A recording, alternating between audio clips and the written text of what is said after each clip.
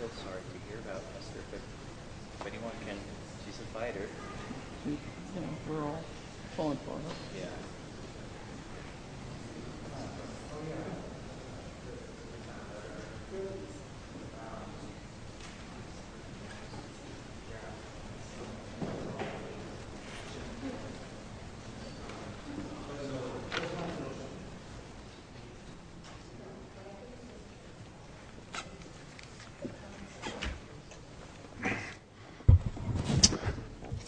Good afternoon. We're going to get started.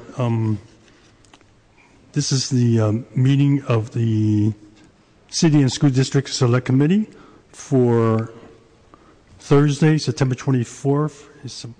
And I'm the chair, Supervisor Kim, will be joining us shortly. She's at another meeting. So I want to acknowledge the clerk, who's covering today's meeting, is Derek Evans. And I also want to let you know that SFGTV staff, Charles Crimina and Jen Lowe, are covering today's meeting, and the recordings will be available to the public. So, any announcements, Mr. Evans? Thank you, Mr. Chair. Please make sure to silence all cell phones and electronic devices. And that's the only announcement we have today, Mr. Chair. Okay, thank you very much. Then can you please call item number 1? Item number 1 is a hearing regarding update. Do we need to take roll call or anything for this? No, Mr. Chair. Okay, so we should let the audience know that we have Commissioners Matt Haney, Sandra Fuhrer, Jill Wins, and Supervisor David Kappas joining us today. Thank you, Mr. Chair. Item number 1 is a hearing regarding updates on the work of the Hamilton Family Center and other organizations and city departments to address family homelessness, and requesting the Housing Opportunity Partnerships and Engagement Office and Human Services Agency to report. So, as you know, this is an issue that we've been covering off and on, whether it's in this committee or through our supervisors committee or at the Board of Education. And we're happy to have a discussion around these issues because it hasn't gone away, and certainly we know that we're trying our best to address children that are homeless. That's part of the San Francisco Unified School District. So I'm not sure who will be coming up to speak. I don't have any script for this. So I assume it's... Okay, I'm sorry. Can you just come up and announce it? Yeah. Good afternoon, commissioners, supervisors. My name is Jeff Kositsky. I'm the executive director of the Hamilton Family Center. I'm happy to be here today to present to you on some of the work we've been doing with the school district around family homelessness. I've got a slide. I don't know, it's not up on the screen, or I'm not sure if y'all are seeing it, but there's also a handout as well with the same information. That looks like this. Okay. So as you know, last year the Hamilton Family Center entered into a partnership with the San Francisco Unified School District to address family homelessness in the schools. The way the partnership works is we've created a hotline, and school district staff, teachers, parent liaisons, social workers can contact us, let us know a family is about to lose their housing or has recently lost their housing. We will go out to the school within 3 days and register those families in one of our programs, either to help them keep their housing or to help them find permanent housing. The purpose of this was to build on the relationship that school district staff have with families in need, a trusting relationship. I know as a parent and with children in the Unified, the school district is one of the most trusted institutions in my life. And it's been a great to be able to work with the school staff to help families facing a housing crisis. The other reason that we did this is because it helps us get to families much more quickly than we were able to in the past, given the current way the services system works in San Francisco. We find out much more quickly when we get referrals from the Unified as opposed to people who are referred through walk-ins or other ways. We're finding families within days of them becoming homeless as opposed to months. So it's been a great success so far. This is a pilot program. It's funded entirely by a grant from Google, and we greatly appreciate their support of the work that we're doing. And I'd like to report to you just a bit on some of the outcomes of this partnership so far. We started this in December 2014, but really in earnest in January 2015. So through the second semester of the school year, and then so far the first month of the school year. During that time, we've worked with 45 different schools. We've received over 125 phone calls or emails on the hotline that we've set up for the school district. 52 of the calls, really all we needed to do was provide consultation. The staff just needed to know what resources were available, and they were able to assist the families without Hamilton intervening. However, 73 of the families needed more assistance. Of those 73 families, 26 of them were about to be evicted, and we helped prevent all of those evictions.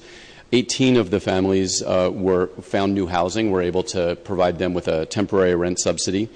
8 of the families are currently searching for housing, and we're confident those 8 families will find housing in the next month or so. And then 21 families either didn't follow through or for whatever reason weren't eligible for our programs. In addition to this work, we have attended 4 different staff meetings of Unified employees. We've reached over 200 pupil services staff. We've produced 3 educational videos for staff that are available on our website if you're interested in seeing those, and a related handout that we give out to all of the schools. I should also point out that in addition to the partnership we have funded through Google, we've housed an additional 174 families who have children in the San Francisco Unified School District who came to us through other means. But in total, during the past year or so, we've housed over 200 families with students in the San Francisco Unified School District. For 2015-16 school year, our goal is to rehouse at least 32 more families through our partnership with the school district and with Google, and 24 additional eviction preventions. We're planning on working with the district to continue training staff to help them not only understand how Hamilton can be of assistance, but understand all of the services available when a student becomes homeless, and also to identify 5 schools to do more in-depth work at, and we're currently working with Kevin Truitt on that. So a little bit on the outcomes. As you know, from 2007 to 2013, homelessness in the school district increased dramatically by over 95%. There were 697 families who were homeless in the school district. It peaked at about 1,400 families, 1,460 or 1,470. During the past year, since we began this partnership, it's reduced to its lowest level that it's been since 2010. It's decreased by 163 students, and that tracks pretty closely with the number of students that we helped house. So I'm excited about those outcomes. Just looking at the bigger picture and homelessness it's on the other side of your handout. It talks about ending family homelessness by 2019. You'll see that the blue line on the graph is the waiting list for family shelter, which isn't the only indicator of homelessness in San Francisco, but it's sort of the canary in the coal mine. In 2013, it peaked at 287 families waiting to get just a shelter bed, and it was taking them up to 9 months to actually access a shelter bed. Since Hamilton Family Center and our other sister organizations and the city began increasing funding and services provided to homeless families. In late 2013, early 2014, we've seen a dramatic decrease in the number of families who are waiting to get into shelter, from a high of 287 to a low of 122, and that's really great news. That's an over 50% reduction. There's still a lot of work to do. Hamilton Family Center's goal is to end family homelessness in the city by 2019. That doesn't mean families won't become homeless again, but it means when they do become homeless, it will be very brief, 90 days or less, and they will be back into permanent housing. That's sort of the nationally recognized definition of what it means to end homelessness. To get there, we need to, some more things need to happen. We would like to see the city set aside 30% of all affordable family housing for homeless families. We need to continue scaling up our eviction prevention and rapid rehousing programs. And just as an example, we have a city-funded program to provide rent subsidies to families. It starts in July, the beginning of the fiscal year. We are full. So we can now not take, and it's already, it's not even the end of September. We have fully subscribed into that program. We can only take new families when other families exit. So that is concerning, because what I've seen in the past month is that as Hamilton and other organizations are running out of slots, the waiting list is going back up again. So it dropped to a low of 122, and that's the lowest it had been since like 2008. And now the waiting list is back up to 134, and I think it's going to keep creeping up unless we can find ways to invest in these programs. The good news is we know this works. We've proven it a couple of times. If you look at the graph in 2010, we had an infusion of federal dollars for about a year or so. The waiting list went down briefly, but when that money goes away, the waiting list goes back up again. It's really common sense. Supervisor Kim's office and the mayor's office and the Human Services Agency have been working really closely with the providers on this. Just all praises to everybody involved. Director Trent Rohr brought in a significant amount of money from the state through a program that Joyce Crum will talk about momentarily. I really feel like folks are all rowing in the same direction, and if we can just continue to add more resources, we should be able to address this problem by the end of 2019. I also would just want to thank, I cannot give the school district enough praise and thanks. The staff have been amazing to work with.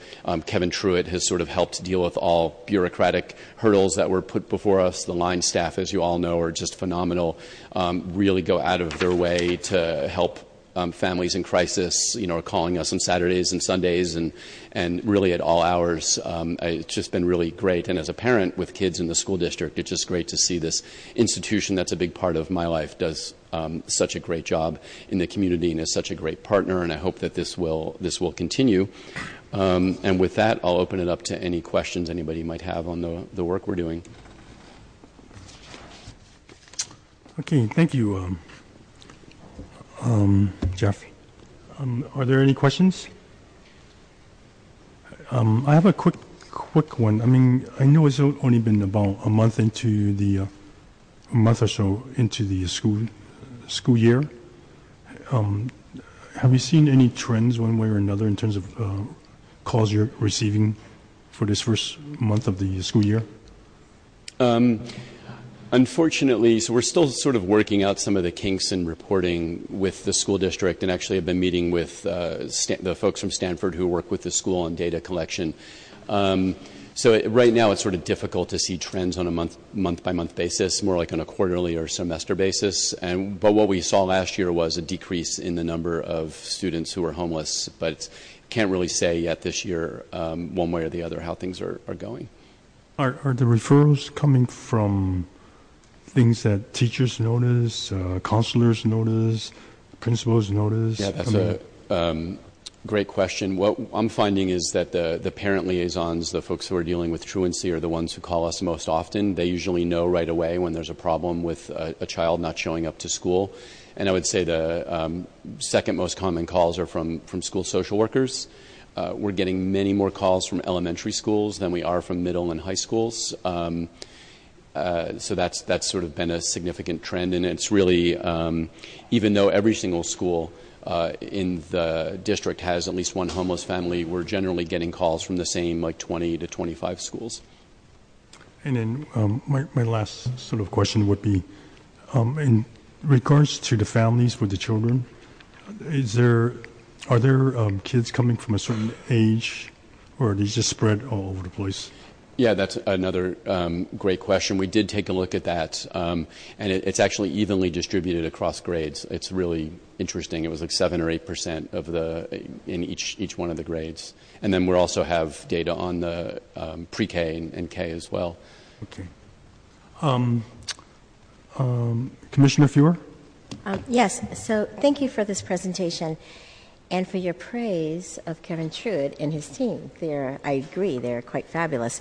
So my question is, do you keep any other demographic information, for example, the ethnic background, race of these families, the income of these families?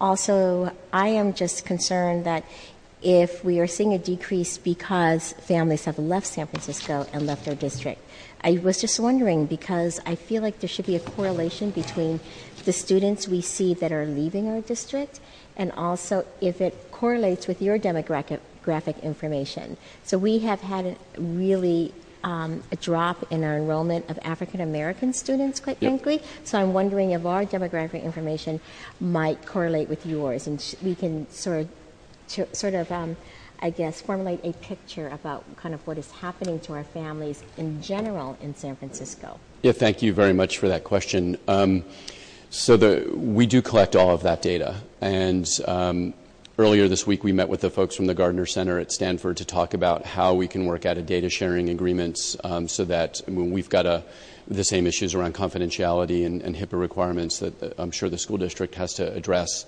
But we're talking about how we can marry our two data sets, make them, I think anonymize is the word, and then marry the two data sets to try to look at those trends. I can tell you anecdotally, we haven't seen a difference in terms of the referrals we're getting from the school district is really no different from the referrals that we're getting from the general population. I would tell you also that the highest, in terms of the ethnic groups that we serve, that the largest group that we serve is the Latino population, especially around the eviction prevention program. But I think it would be worth looking at what's happening to the families and where they're getting placed. Most of them will choose to keep their children in the San Francisco Unified School District, at least till the end of the year, but we do have at least half of the students that we're serving in a rapid rehousing program needing to move out of San Francisco. And whereas that is unfortunate, our stance is that right now there's over 2,000 students that don't have a stable place to live, and our priority as a community needs to get those kids stably housed. And we look at the Bay Area as a region, as opposed to sort of it being defined as San Francisco, Oakland, Alameda. Many of our families continue to work in San Francisco and are living in places like Richmond, in Alameda County, Contra Costa County, and even as far out as Vallejo. We're very conscious of making sure that when we give rent subsidies to families, that they're going to be able to increase their income during a 2-year period of time so that they can be self-sufficient in terms of paying their rent. So we're careful about not but although families ultimately make their own choices, but most choose to go a place that's more affordable. But we have recently, due to some changes we've made internally, and I've hired a bunch of real estate brokers actually to work for us on our staff, they have sort of rattled the trees or whatever and shaken the trees and have found some housing that's affordable in San Francisco, and we've been able to increase actually from 13-14 to 14-15, we've increased the percentage of families that we're placing in San Francisco, which has been great.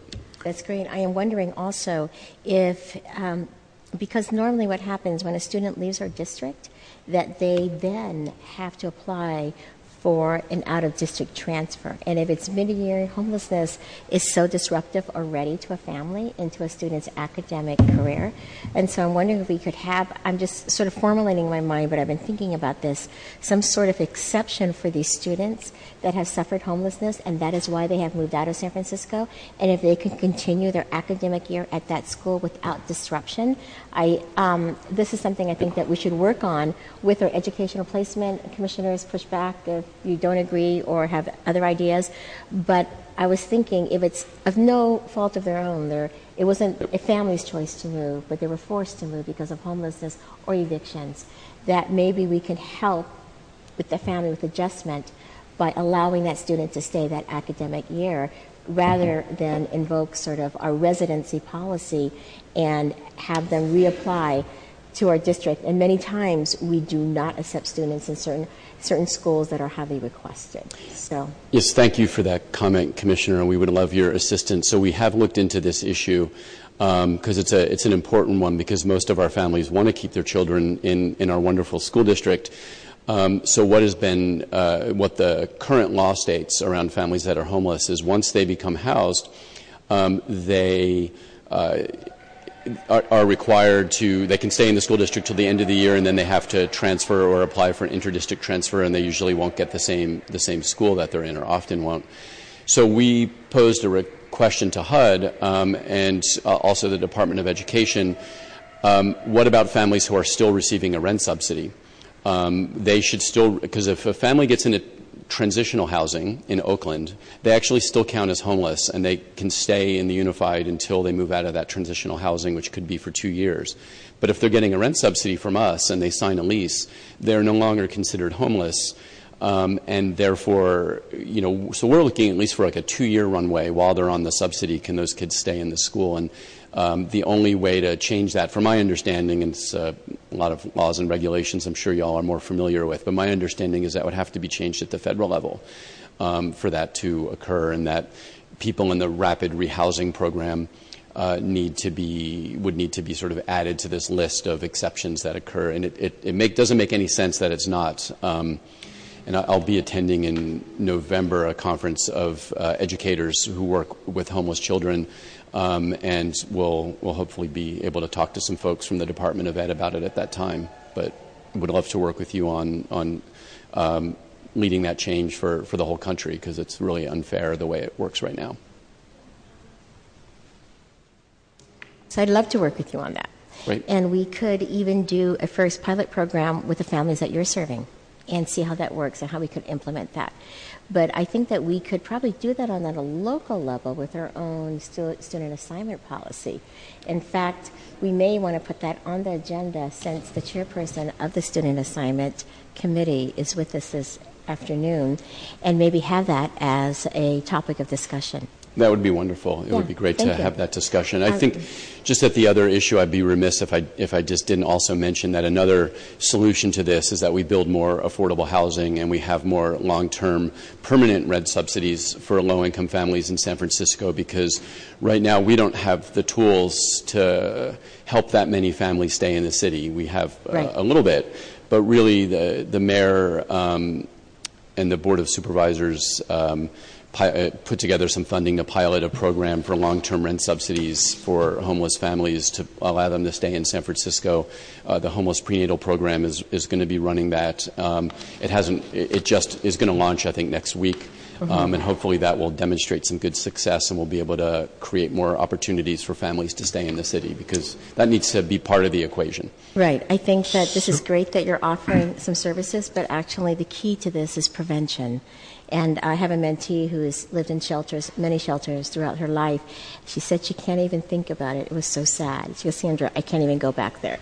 And so knowing the impact just on this one individual, I know that all these families are so adversely impacted by this homelessness situation. So the key is prevention, right? And I think that we can really grow that piece of our partnership with the Unified, because frankly, that's been the most effective part of our relationship, because oftentimes when families come to us that they're about to be evicted, it's too late. I mean, and we tell them not to leave till the sheriff gets there, but it's generally too late. But with the partnership with the Unified, we're finding out much, much faster. And as we continue to train especially the social work staff, so that they kind of put the word out to families that that's available to them, I'm hoping we'll be able to prevent even more families, because it costs us less than $4,000 to do that. Once a family gets into the shelter, it's like $120 a night to keep a family in a shelter, and the rent subsidy program costs upwards of $20,000. And it also has the added benefit of, not only for the family, it saves, when we help a family keep their housing, we're generally saving a rent-controlled unit in the city, and that's just so critically important right now. Okay, could I have Commissioner Haney before we bring up the other three speakers on this one item? All right. This is more technologically advanced than we have. Well, first I want to thank you for your presentation and for this program. I think it's extraordinary, even first when I became aware of it, but then to see the level of impact and the number of families that have been served by it, it's just really an extraordinary and I think innovative partnership that we should grow on. I have a question both about the capacity and the future of the program. So I see that there were 18 families that were rehoused this past year or up until now, and there's a goal of 32 families this coming year. I'm wondering about what the capacity of that you all have, and I have a sense from that potentially there are more families that can be served, and particularly in light of the fact that there are still 1,300 families, which is 1,300 too many, who are homeless currently.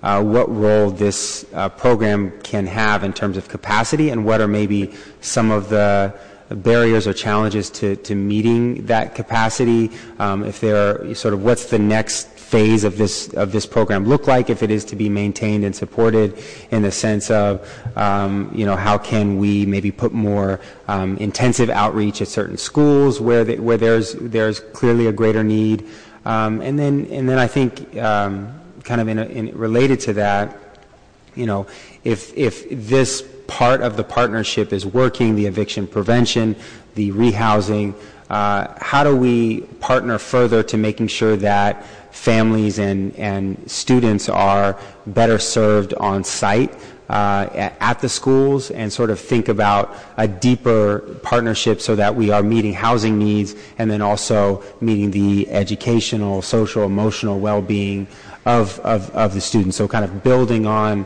now a greater awareness and knowledge of the challenges that homeless students are facing, or students who and families who may be on the verge of homelessness, and then how do we work together to build on this to meet the broader set of needs that we know that these families, and particularly in our case the students, have. Okay. As far as the capacity goes, what's listed here is how much money we have left in our Google funding. In addition to what you see there, we'll serve an additional 75 families in our eviction prevention program and an additional 220 families in our rapid rehousing program. It is likely that the majority of those families will be SFUSD families, but this is what has been set aside through the funding in our Google grant, and it's what's funding when we get these referrals, that's the funding we're using. The rest of the money that we have has various requirements layered on top of it, and sometimes we can serve people through the referral, sometimes we can't. But so this is just a portion of our capacity, but it's what's been dedicated to the unified. In order to serve all of the families with prevention and with rapid rehousing and long-term rent subsidies, we estimate it would cost about $30 million over a 3-year period of time, which is, if we break it down, it's really $10 million a year, which is really not that much money. And then a long-term investment of maybe $8 to $9 million a year to maintain the system with an enhanced capacity. Really what's happened is we used to have an emergency system that worked, that families who were homeless would get into shelter pretty quickly and they'd get housing pretty quickly. We just have this huge backlog that was created during the recession that hasn't been addressed. If we can put $30 or $40 million into the problem, we can really kind of clear the decks, address homelessness, and not have families that are homeless for months and months and months and years, and really just have the system address families that are in crisis. It used to work that way. It could work that way again, but that's essentially what it would take. And I'd be happy to share with you, Commissioner, the data that we've put together. We actually have a spreadsheet and a flow chart that would show exactly what that would look like. And we're been talking to both members of the Board of Supervisors, members of city staff, as well as private funders to try to make that dream a reality. But we're confident that this will work. It is just a matter of resources. And to your last question, I think the school district actually does a fairly good job addressing the needs of identifying and addressing the needs of homeless students. They certainly do a better job of identifying the families than the overall system does, given the close relationship that school staff have with the families. Through the FIT program, the Family and Youth in Transition. From my understanding, once those families have been identified, they are given access to extra tutoring. They're given access to things like assistance with uniforms and transportation. it certainly would be, the other thing that I think we're working on with the city is how do we do a better job of coordinating all of our efforts together in terms of collecting data, identifying families that are homeless, identifying what services they're accessing. It would be wonderful if there's an opportunity to make that system so robust that the school district is also able to share that data and we could share information back and forth. I think that would be incredibly helpful. But I also think that the resources and all of the tools to assist these students with their educational needs are actually in place. It's really a matter of identification and then coordinating with the nonprofit providers that are also working with that families. I think if it breaks down anywhere, it's probably in the lack of coordination between the schools and the nonprofit staff. We do our best to work together, and we meet with the FIT coordinator monthly, but there's only one of her, and there's 2,000 students that she's trying to help navigate the system. But I will say overall, I think the school district does a pretty good job at that level. Thank you very much, Mr. Kaczynski. You got it. All righty. Thank you. And let me call up the next speaker, and I'm going to turn it back over to our chair. I'm just stepping over here to do technical assistance. Okay. So next up, I'd like to call up Jennifer Friedenbach from the Coalition on Homelessness.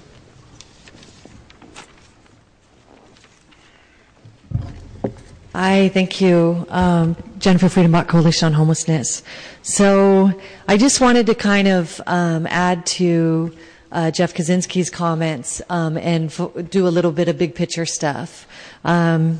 One of the things I wanted to talk about, which Commissioner Feuer had mentioned around demographics. And so we have a situation in San Francisco where people who are victims of oppression are overrepresented in the homeless population.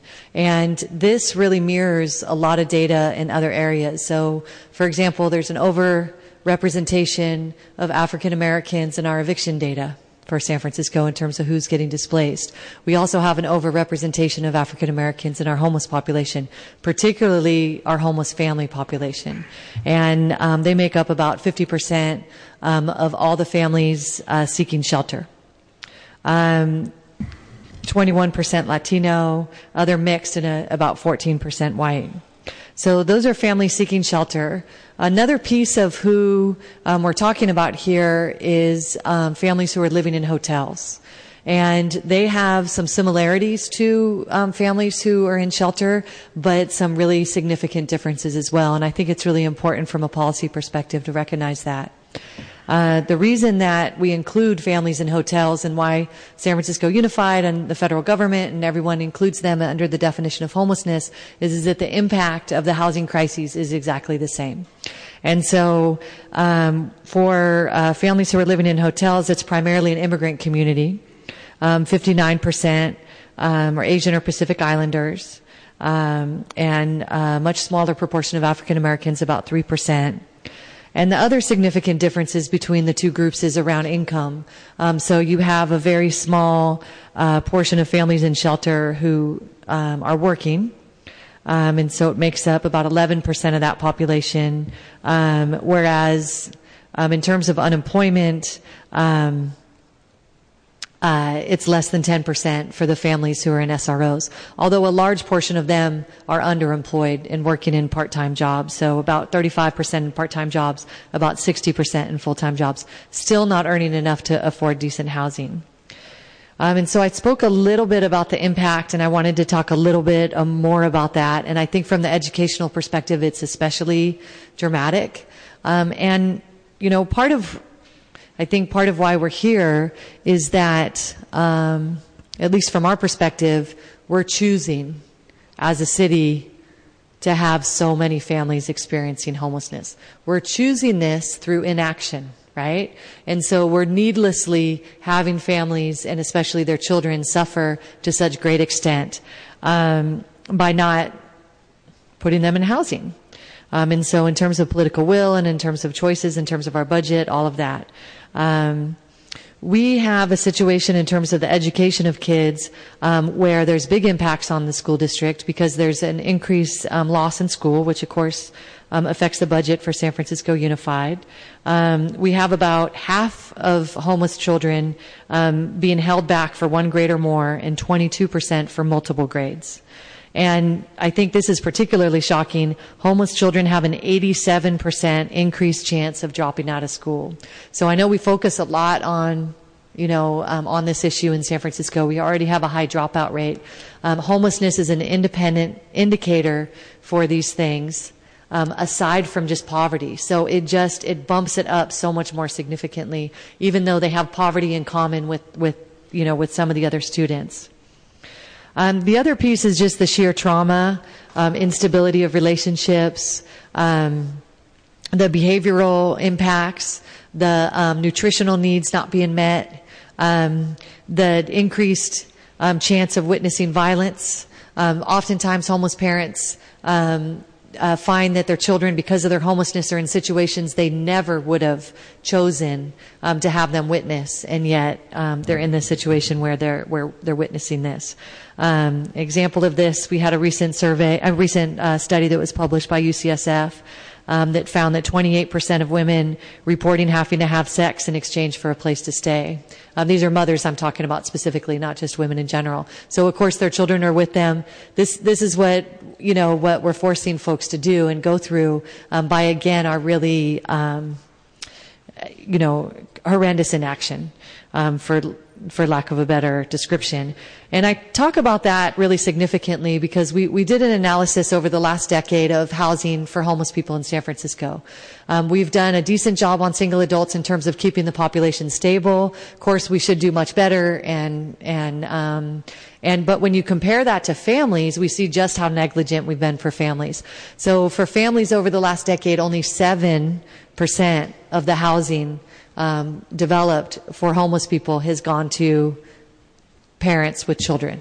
7%. When we're talking about 3,300 children plus all the adults, we're talking about more than 40% of the population being intact families with kids. So incredibly negligent in terms of our commitment to children and housing. We talked about, and Jeff talked about how much progress we made, and we are making some progress. When you look over the data over many years, what you see is a couple little blips where every time we've done some work, we've seen a decrease in the number of people on the wait list. We've seen, tremendous progress, but it's not a sustained commitment. And so really what we're talking about from the Coalition on Homelessness is a sustained commitment from the city. And if we're going to be able to keep our families in San Francisco, if we're going to make sure that our families have a safe and decent place to live, we need to have a sustained commitment. And that means a really true investment in permanent affordable housing. And, we can do this pretty dramatically just in the affordable housing developments that are coming online over the next 5 years. We can do that by increasing the number of units that are set aside for homeless households.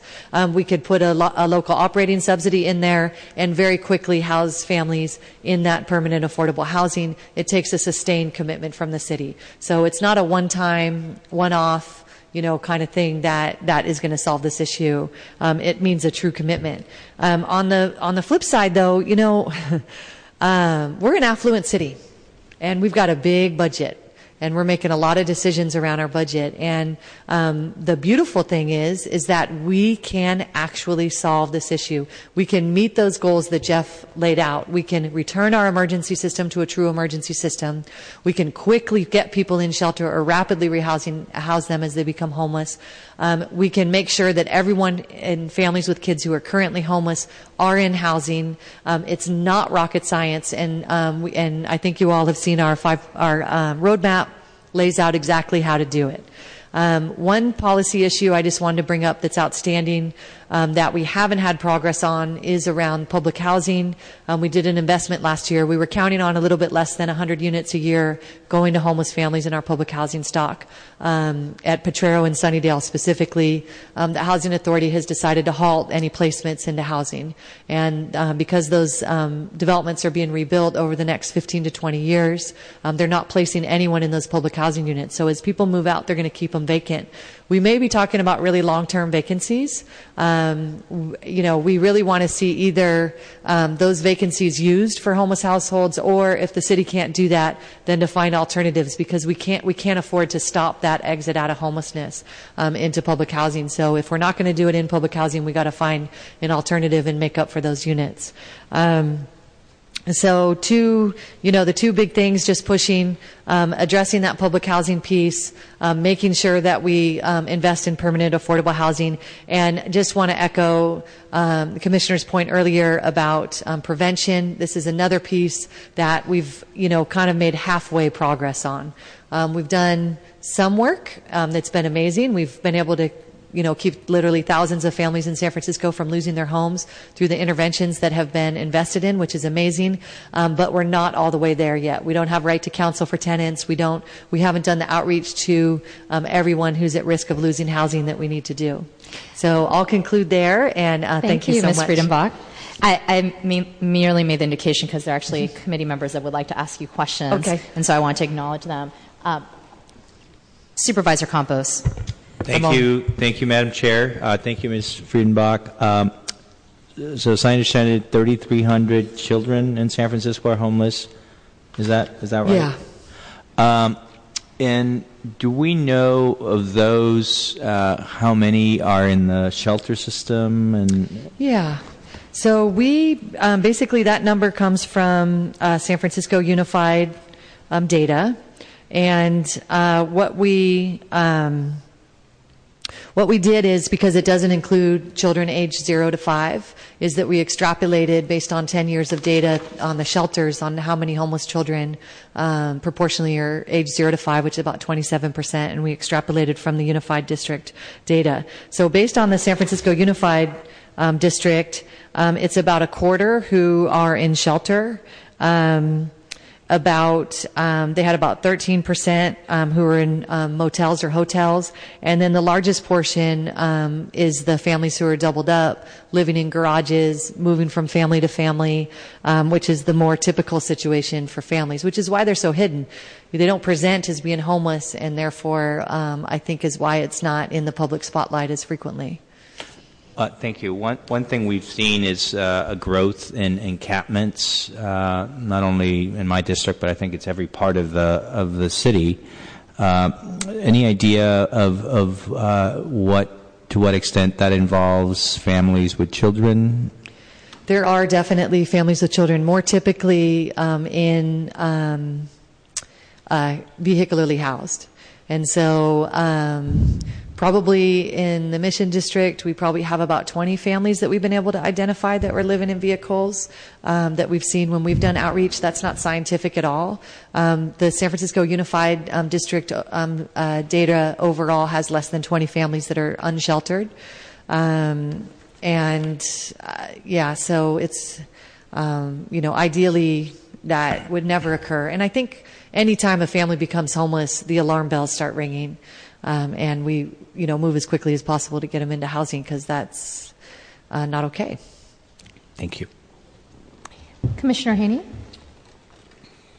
Yes, thank you. Thank you for this presentation, and I think we've talked a lot about this before, and about how essential this conversation is to ensuring the success of all of our students in SFUSD, and I especially appreciate you highlighting some of the educational consequences of homelessness, and how if SFUSD is going to do our job and fulfill our responsibility, how we need to be involved and engaged and helping to lead in this conversation.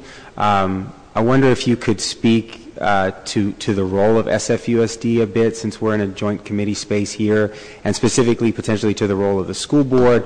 This is an issue that's incredibly important to us. I know you've put out a 5-year plan, and you can speak, and I know you always do openly and honestly about what you think we can do in addition to obviously the work with Hamilton. What is our role as SFUSD and as school leaders in helping to work with you all to solve this problem? Yeah, I think a big piece of it, Jeff Kaczynski nailed, which is having that touch point with homeless families.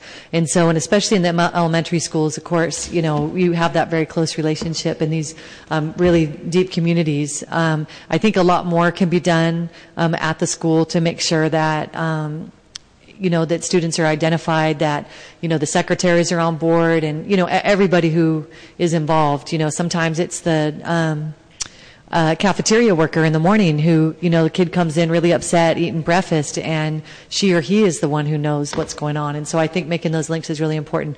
On the bigger picture level, in terms of what can happen, and I made this thing about choicefulness, and this is about political will, right? This is about making this an issue that our policymakers are taking seriously, and that they are going to do what needs to happen to end family homelessness. And I think that's where the school board plays an incredibly important role.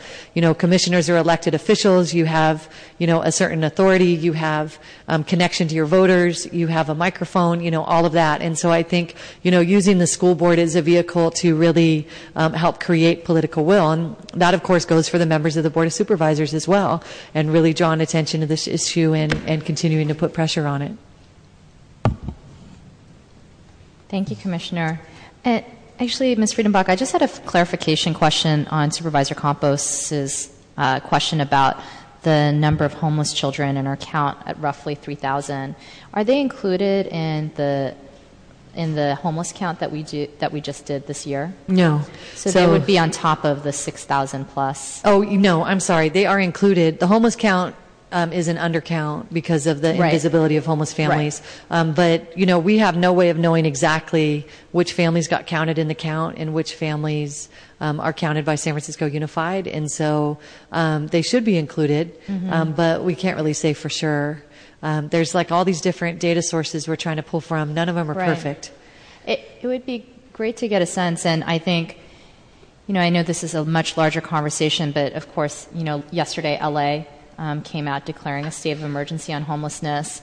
And I know that all the cities across the country are grappling with rising homelessness, but I thought what was most striking in the article was the comment that families and young families are becoming the new potent symbol of homelessness in cities across the country. And, whatever percentage of our homeless count children are, it could be it could potentially be a third of our homeless count. Yeah. And that is a significant number, and, it is really, the city is obligated, of course, to house everyone, but we are really obligated if, a third to a half of our homeless count are children 17 and under. That is an astounding number, and a sad statement for any city to be able to demonstrate in their data pool. Yeah, and I think, so where the homeless count and the San Francisco Unified data intersect most strongly is around the sheltered. So most of the point-in-time count is inclusive of families who are in shelter. Okay. And they get counted, but, like the ones on the wait list don't, et cetera, and the ones in hotels. But the San Francisco Unified number of students is pretty close on shelter. It's a big undercount on the hotel numbers, because that's another number we know for sure how many children we have. And there's a lot of San Francisco Unified School District kids that are living in hotels that are not identified as homeless by the district, and that might be another role that the district can play to make sure that those families know that they can get additional services. Thank you. So we have one last presenter on this item. I meant Joyce Crum and Bevan Dufty as a team. Presentation from the city side. I know that Ms. Crum will be coming up first from HSA, our Director of Housing and Homeless Services, and then, of course, Bevan Dufty with the Mayor's Office of Hope. And I do apologize. We're getting close to 4:30, and so if we can keep the presentation succinct, although this is a very important issue, so if I don't want you to gloss over things, but if there are slides that you think we can skip over, that would be great. Thank you. So good afternoon, supervisors and commissioners. As Supervisor Kim said, I'm Joyce Crum with the Human Services Agency, and I'm actually opening my presentation up with the 2015 homeless count. So we conducted a homeless count the last week of January. It's biannual, and across the nation, anyone receiving HUD Continuum of Care funds are mandated to do a count. And it's unlike a count or a homeless definition that we use in the city and county of San Francisco. So just so you're clear, I want to read what the definition is. The count has two primary components: a point-in-time enumeration of unsheltered homeless individuals and families, those sleeping outdoors, on the street, in parks, in vehicles, and a point-in-time enumeration of homeless individuals and families who have temporary shelters, those staying in emergency shelters, transitional housing, or using stabilization rooms. So the HUD definition of homelessness is it's very narrow, unlike San Francisco's, because when we use homeless funds in San Francisco, we have a San Francisco definition which includes those that are doubled up. But the homeless definition for the point-in-time count is living in a supervised, publicly or privately owned, a privately operated shelter designated to provide temporary living arrangements, or with a primary nighttime residence that is a public or private place not designated for or ordinarily used as a regular sleeping accommodations for human beings, including a car, park, abandoned buildings, bus or train stations, airports, or camping grounds. So we are limited when we do the homeless count as to who we can count. But saying that, our 2015 homeless count, based on the HUD definition, there were 627 people and 22 families were identified. 222 families were identified in the count, which is a decrease from 2013 by 42. Let's move on to, it was mentioned earlier about using prevention monies to keep people housed and prevent them from being homeless. So, and this is all data for the last fiscal year, the fiscal year that ended June 30th. So we had 234 households that were provided with rental subsidies, and 120 families households provided with shelter diversion assistance. Connecting Point is our front door to family homelessness. So when families come in, we try to divert them from shelters if they can use some sort of subsidies, or if they can need some assistance to keep them housed prior to going into the shelter. Jeff, I'm going to move on to just a little bit about services that are provided in our shelters. Our shelter stays in family shelters are 90 to 180 days. They operate 24/7. Meals follow San Francisco Shelter Nutrition Project menu. There are children activities. They can use it as a mailing address. A wide array of support services that are included, all centered around case management services. Part of services that are provided to homeless families are the Access Child Care, and it's a child care that is based around families that are in the shelters. We have Jeff spoke about transitional housing. It's a up to 24-month program. Most people are very successful after being stabilized for up to 24 months, where they could then move into rental subsidies in permanent housing. it's a program and it's not considered their permanent residence, so they do qualify for subsidies after they leave. And they don't pay rent during this 18 to 24-month period. Just a highlight of who the programs are, there's Clare House, they have 13 units. Hamilton Transitional Housing Program, 20. Cameo House, and it's I do want to note that Cameo House is operated by the Center on Juvenile and Criminal Justice, and it's for women exiting the criminal justice system in collaboration with the adult probation. And then Safe House, and it's 10 slots for women escaping prostitution. So let's talk a little bit about our family permanent supportive housing. Jenny spoke about the loss units and some of the recommendations that were made to the mayor and to the city around policy issues.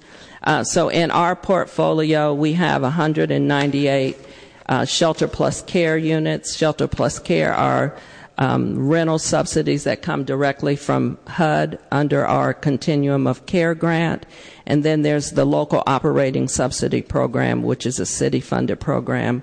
And we have 280 units currently, with more units in the pipeline within the next 5 years. I'll skip the services because they're pretty standard in our permanent supportive housing. We do have a program that we competitively procured through the U.S. Department of Health and Human Services. We are one of 5 cities across the United States. The program began in 2012 as a program grant, and then we fully implemented in 2013, and to date, we have placed 39 families, and these are all families who have children in the child welfare system, and it's called Families Moving Forward. So we've placed 39 families. 6 of them are in our loss portfolio. 22 are holding deep rental subsidies, and Jenny mentioned about our deep rental subsidy program or Jeff, that's just beginning with homeless prenatal, so it's similar to that, but these families have kids that are in the child welfare system.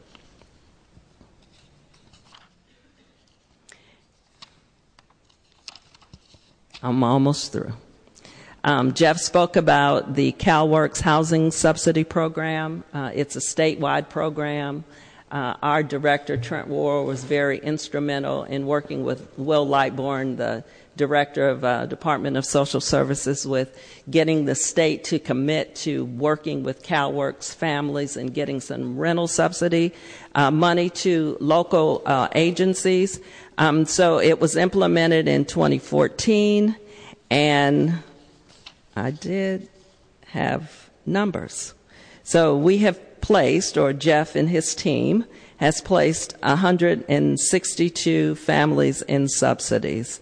And I think what's most successful about this program was the idea of putting a RFP out for a broker, someone that all they do is look for units, be they in San Francisco or in the Bay Area. We did limit it to several counties in the Bay Area because we didn't want families moving so far away from their net of friends and family. So it's been very successful. We are hoping that it will grow.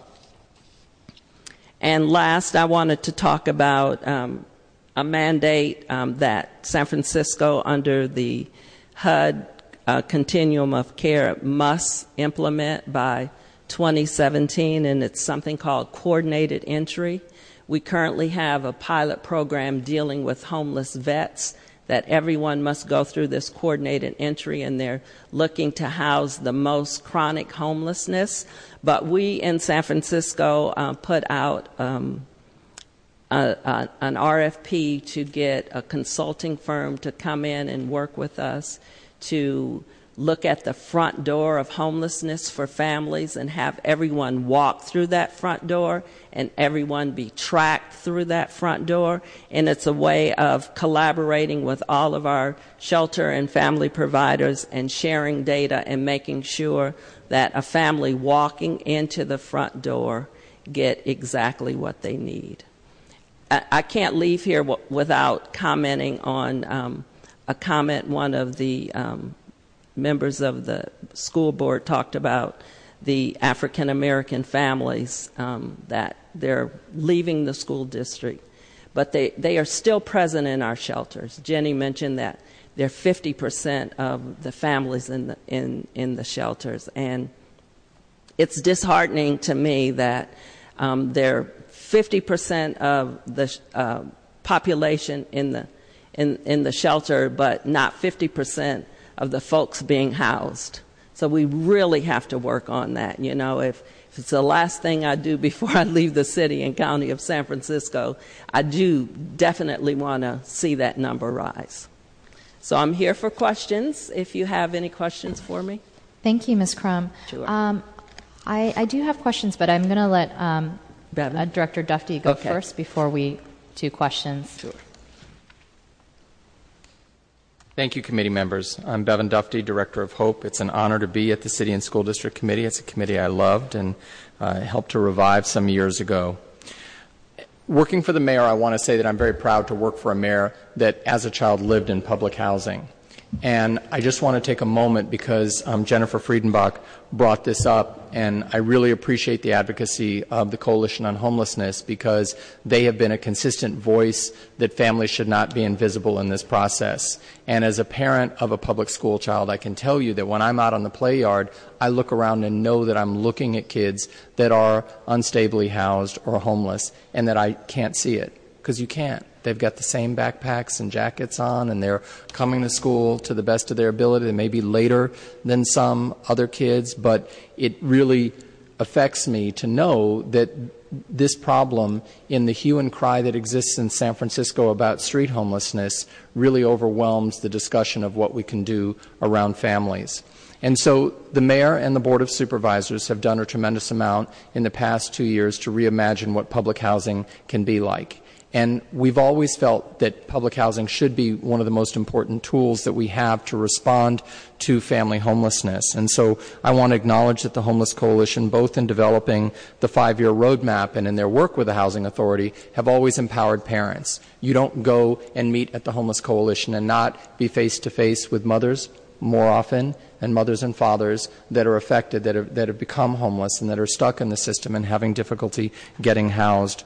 We work together, the HOPE office and the coalition, in getting a preference for homeless families in our public housing. And that was a long, painstaking process. And then the Board of Supervisors, with the leadership of President Breed, $2.2 million, 140 some odd units that had been long vacant, getting those units repaired. And I want to acknowledge Barbara Smith, the interim director of the Housing Authority, for meeting every other month at the coalition's offices and talking to people. And this led to the fact that we opened up the homeless family waiting list this year in January, specifically for families that met the homeless family preference. And we saw families starting to move even from this list. But I do understand and respect that the RAD process and the transfer of management to nonprofits long-term is going to be a very important improvement, and that they need to control the vacancies that do arise to move people so that they can do substantial renovations on buildings. But I do want to acknowledge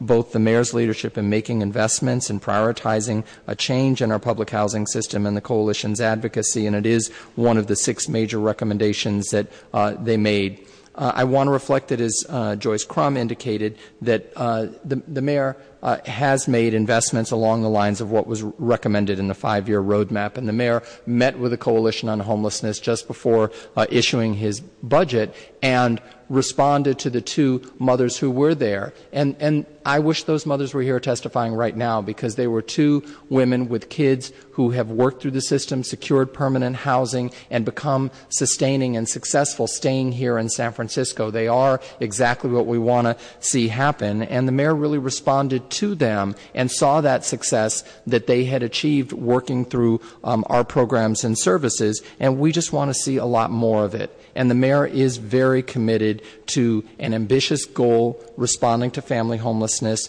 not treating it as business as usual, and I know that he is working hard and looking to create the types of partnership that we will need to make this a sustaining effort. I just want to reflect that funding has been provided through HSA to the Mayor's Office of Housing for 69 additional LOSP units. Certainly this does address the Coalition's second point about placing homeless households in turnover and nonprofit housing. I know Supervisor Kim, her advocacy around the Giants development is that the term affordable housing is so broad that we're really looking at families that need to be within the 0 to 20% AMI range, 0 to 30%, things 80, 90%. It's really out of reach for so many of our families, and it really isn't going to be meaningful to see units that are not addressing them. I do want to just briefly touch on what Ms. Crum mentioned about CalWORKs and say that there was an increase recommended in this year's budget, and we worked with Senator Leno on the Budget Committee, and unfortunately for us, Governor Brown was very stingy with some of the increases that were made, and as a result, we were not eligible to get any additional money. So the money that we got, these CalWORKs incentives, they were extremely successful, and Hamilton had a great track record with it. And I think it's important to note that in the rapid rehousing that Hamilton has done, 92% of those families remain housed. And across the border, you'll see representatives here from Homeless Prenatal, from Compass, Catholic Charities. I mean, when you make an investment in ending family homelessness for a family, they are overwhelmingly likely to stay out of homelessness going forward. And the last point on the need for deeper subsidies, I work with families all the time. Sometimes families have huge barriers of not being documented, not being able to generate income for their families, and deeper subsidies that are not time limited are extremely important for families that are not going to go outside of San Francisco. They do not feel safe. They do not feel that they're, welcome necessarily, and they're not going to have the services to protect and advance their families. And so, we are very supportive, and the Coalition advocated, and the mayor responded with the deeper subsidies. So I'm really grateful that you're having this hearing because it's important to keep this issue on the front burner, and I certainly want to attest to the mayor's deep commitment and the hope that we'll see some major things happening going forward. Thank you, Director Dufty. Are there questions from committee members from these presentations? At this time, I do want to open up for public comment if there are members of the public that want to speak on item number 1.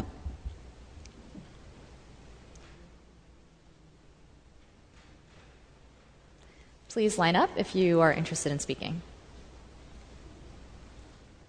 Go ahead. Good afternoon. I'm Erica Kish. I'm the Executive Director of Compass Family Services, and I appreciate your attention to this super critical issue. I want to just kind of agree with everything that has been said about the need to provide these services to kids in SFUSD in a preventive approach before they become homeless. The piece that I can add is Compass, as Joyce said, runs the front door. We've been running Compass Connecting Point for 20 years. So families that are facing a housing crisis come to us for services. Ironically, back when we first opened Connecting Point 20 years ago, we were able to keep our doors open 5 days a week, all day long. Over the years, as the problem of homelessness became more and more drastic and resources became scarcer, cuts forced us to cut back and reduce what we were able to offer for families in absolute crisis. Over the past 6 months, we've been able, through some creative machinations of our own, not including more dollars, to expand again our capacity to serve families 5 days a week, all day long. And what we've seen is, even though the number of families that are waiting for shelter right now on the waiting list is not at the highest, because we're more accessible, our doors are wider open, families are like flooding our center in need of shelter. So right now the waiting list, while it's only 140 families long, that is extra short given what it has been at certain times. That's 140 families could mean 600 people. We're seeing a lot of multi-generational families right now. So, that's not 140 people. That could be 600, 700 families. Families wait for 6 to 8 months for a shelter stay, and that waiting time is definitely not a time that does the family any good in terms of their stability. So I just want to say how important it is that these preventive services are provided at the school district. Thanks. Thank you so much. Thank you for being here.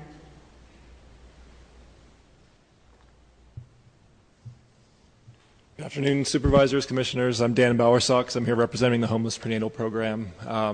We're one of the leading family resource centers in the city, and we serve 4,000 families every year. And until recently, we proudly said that we help 400 families leave homelessness every year. The current fiscal year, we're tracking to be somewhere around half of that. It really feels like the exits out of homelessness are drying up. We've had surges with the CalWorks program and with other subsidies that seem to help temporarily, but leave us without a long-term solution. And it's not for lack of trying. We had 1,000 families in the last fiscal year come through our housing workshops where we talk about the search for affordable housing. We help give them hands-on assistance with filling out applications and getting on affordable housing wait lists. We help them with computers to get on the wait lists that way as well. All the efforts there, but it's becoming more and more impossible, and it really does feel like we're reaching a new point, a new level of crisis here. We aren't without our ideas and solutions. We have a new program, as was previously mentioned, that we're starting up next month, where we'll be helping 25 families to stay in San Francisco with a long-term subsidy. So that's really exciting, and it's going to prevent some of the issues that we see with families leaving the city, leaving their support structures, having transportation issues, and so forth. But this is, again, a drop in the bucket. It'll be a life-changing assistance for 25 families, but it's not going to move the needle much. And we look at the numbers that are in the thousands, and we talk about solutions that are in the tens or in the hundreds. And it's going to take an aggressive and sustained investment to make this problem really disappear. And it's something that we can accomplish as a city. So let's do it. Thanks. Thank you, and I want to thank both Homeless Prenatal and Compass Family Services for being here. We know that you provide essential services regarding homeless families, and I believe Jeff Kaczynski announced the 40th anniversary gala for Hamilton Family Services tomorrow night at 6 p.m. Sorry, I thought I had the card in front of me. Oh, yeah, tomorrow night at 6 p.m. at Golden Gate Club at the Presidio. But I also know that Homeless Prenatal is doing their annual luncheon on October 9th, Friday, October 9th at 11 a.m. as well. And what is the location on that? At the Fairmont Hotel. And for anyone that's listening in the public, if you want to be part of the solution, supporting these two organizations is an incredibly important piece of that, and giving them more resources to support our homeless families. So thank you. At this time, I'm going to close public comment on item number 1. I want to give members of the committee if they want to make any concluding comments. But I just wanted to say, before we do that, this is now our second hearing on this item. It was an incredible gift, I know, from our private sector. Google was one of the private contributors, but also the city, in really taking the first stab at beginning to address family homelessness in the city. The numbers are stark, and when constituents email my office and they call us, I don't think they often realize the depth of homelessness that impacts our families and our children, because often what we see are the single adults on the street, and that is often what captures the attention of the city. But I think it is incredibly tragic that we have 3,000 plus kids that are homeless in San Francisco, and that is definitely a state of emergency. I'm glad to hear that other cities are starting to acknowledge it, but also acknowledging that family homelessness is a major piece of it. And I hope that San Francisco will lead in making sure that we continue to address this issue. I think what is also very challenging to hear, of course, is that we are also on the market like every other renter in San Francisco. And so the city is also competing on a very expensive real estate market to house our families and stabilize them here in the city where it is their home and where their services are and where their schools are. And so it will require a tremendous amount of resources, but I just want to concur with Ms. Friedenbach and others that this is something that we absolutely can do. And the earlier we stop homelessness in the lives of our families, the more that we're going to be able to prevent many of the single adults that we're seeing on the streets today that people want us to solve. And it's not to say that one category of individuals deserve more support or more resources than other, but I think that this is certainly something that is very urgent. And I want to also thank the school district because we could not do this without you, because that is where our kids are going to school. And often I think that is, we need to go to where our families are and not have them find us. And so I think that partnership is incredibly important and want to make sure we continue this. Commissioner Haney, I know that you are been doing a lot of this at the school board's end, and so want to make sure that we continue this partnership and continue the hearings and figure out how what more resources we can put in and what more direction we can have to keep the impact going and keep the numbers going down on our wait list. Okay, I see no other names on the roster. So at this time, Madam Clerk, can we please call item number 2? And I do want to recognize that we've had a clerk changeover. Ms. Major is now our clerk for the rest of the committee hearing. And can you please call item number 2? Yes, Madam Chair. Would you like to make a motion on the item number 1? Oh, I'm sorry. Can I take a motion to continue this to the call of the chair? We have a motion and a second. We can do that without any opposition. Thank you, Madam Clerk. Can we please call item number 2? Item number 2 is a hearing regarding updates on the Teacher Housing Task Force and requesting the San Francisco Unified School District and Mayor's Office of Housing and Community Development to report. Thank you.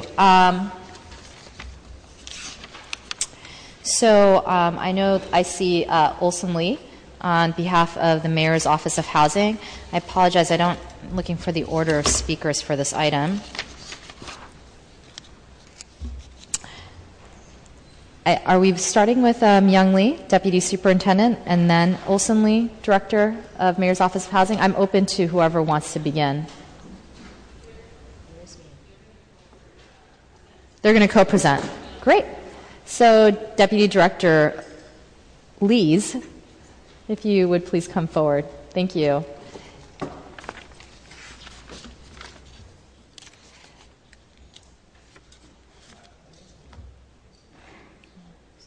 It's coming up. I just want to acknowledge, here at the committee, we are trying as best as possible to focus on issues that are impacting multiple agencies, both from the city and the school district, to address challenges in our city that require the support and partnership of both SFUSD and the city. And I think housing is certainly one of them, whether it is housing our families and our youth that are in stable housing or living on our streets and our shelters, or if it also means housing the very staff members on the front lines that are educating them or working in our schools, and that is our teachers, our nurses, our counselors, our paraprofessionals, our frontline staff. It is essential for the system to work that our employees can afford to live in the city or near the city in order to be able to continue to serve the many families and students in SFUSD. And so I appreciate that the school district and the Mayor's Office of Housing, really it's been an unprecedented partnership. I certainly did not see it during my time on the board, but have been meeting regularly. I know the planning department is now involved as well to figure out how we can plan for the population growth in relation to growing potentially SFUSD's enrollment and facilities. And I think that it is incredibly important for both partners to be at the table to figure out how we can address these issues together. Deputy Director Lee. It's a little confusing because you We have two Lees in the... Yes, exactly. Two Lees are better than one. So thank you very much, Madam Chair and committee members. So my name is Myung Lee. I'm the Deputy Superintendent for Policy and Operations at the school district, SFUSD, and I'm very glad to be here to talk about this very important and exciting work.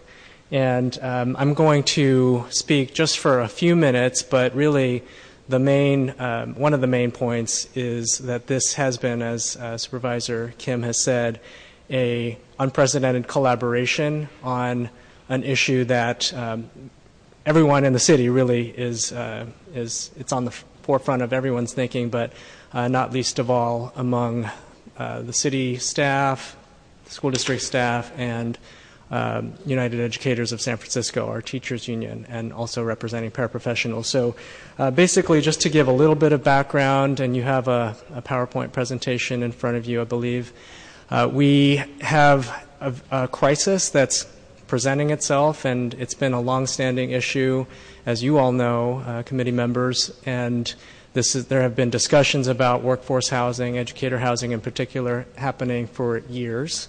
And in the meantime, the conditions and challenges are becoming more and more acute. So right now, just to share a few statistics. So these are some of the frightening statistics that we're very aware of, and we're trying to beat the clock in some respects with this work. So right now there are, this is according to a report that came out, I believe, about a year or so ago from Redfin. There are no market rate homes for sale in San Francisco that are affordable on the average teacher salary. So that's not percentages. I mean, that is percentages, but it's also zero in absolute numbers. Second, we're lucky in the respect that almost 3/4 of our current teachers, this is based on information that's a few months old but fairly recent, about 72% of our teachers live in San Francisco, and that's good. We want to keep it as close to that as possible, but we see more and more evidence that housing costs, anecdotal evidence as we hear every day, that housing costs are presenting as a significant issue for retention as well as recruitment. And then on a note about retention, about half of our teachers leave the position after 5 years, and that's not a brand new statistic, but we do see more signs and hear more accounts of housing affordability being more and more of a factor in our retention challenges. So in terms of what the composition of this working group, we have had about probably a year or so of discussions with sort of a recess for a few months between the city and county and United Educators of San Francisco and SFUSD staff, and we've reported a bit to our Board of Education along the way as well. So we have a three-party working group with respect to San Francisco institutions. That's the city and county, the school district, and UESF. And we've also had the technical assistance from the American Federation of Teachers and the AFL-CIO Housing Investment Trust. So those are the entities that have been part of this conversation, and we're making a lot of progress. We still have a lot of work to do, but we are meeting very actively, and we're making progress in three specific respects, and we're calling it a multi-pronged strategy, including the possibility of a brick-and-mortar development, the concept of providing rental assistance to our educators, and home ownership assistance. So those are the three concepts that we've been fleshing out some ideas around. And those ideas are all oriented towards these interrelated goals. So at the center is providing more affordable housing opportunities, and we want to attract new teachers from a retention standpoint. We want to keep the teachers that we have in San Francisco, and we also very specifically want to include our paraprofessionals in the strategies that we're developing. So with that, we know that your time, you've been meeting for a while, and we don't want to make this presentation longer than it needs to be. So at this point, I'd like to ask the Director of the Mayor's Office of Housing and Community Development, Olson Lee, to really deliver the bulk of the presentation, and I might come up here and there. And I also wanted to say that I believe Susan Solomon, the Executive Vice President, she's on her way. Okay, the Executive Vice President of UESF also agreed to be here, and hopefully she'll be able to join and make some comments on behalf of the union as well. And we've been lucky enough in this working group to have very deep representation from UESF, including the former president of UESF, Dennis Kelly, the current president, Lita Blanc, Ms. Solomon, Carolyn Samoa, who represents paraprofessionals, Ken Trey, the political director, as well as Matthew Hardy, the communications director. So we've had robust representation from UESF, and that's made a big difference in our work as well. So, Director Lee. Thank you. In the spirit of time, I'll click through some of the general slides.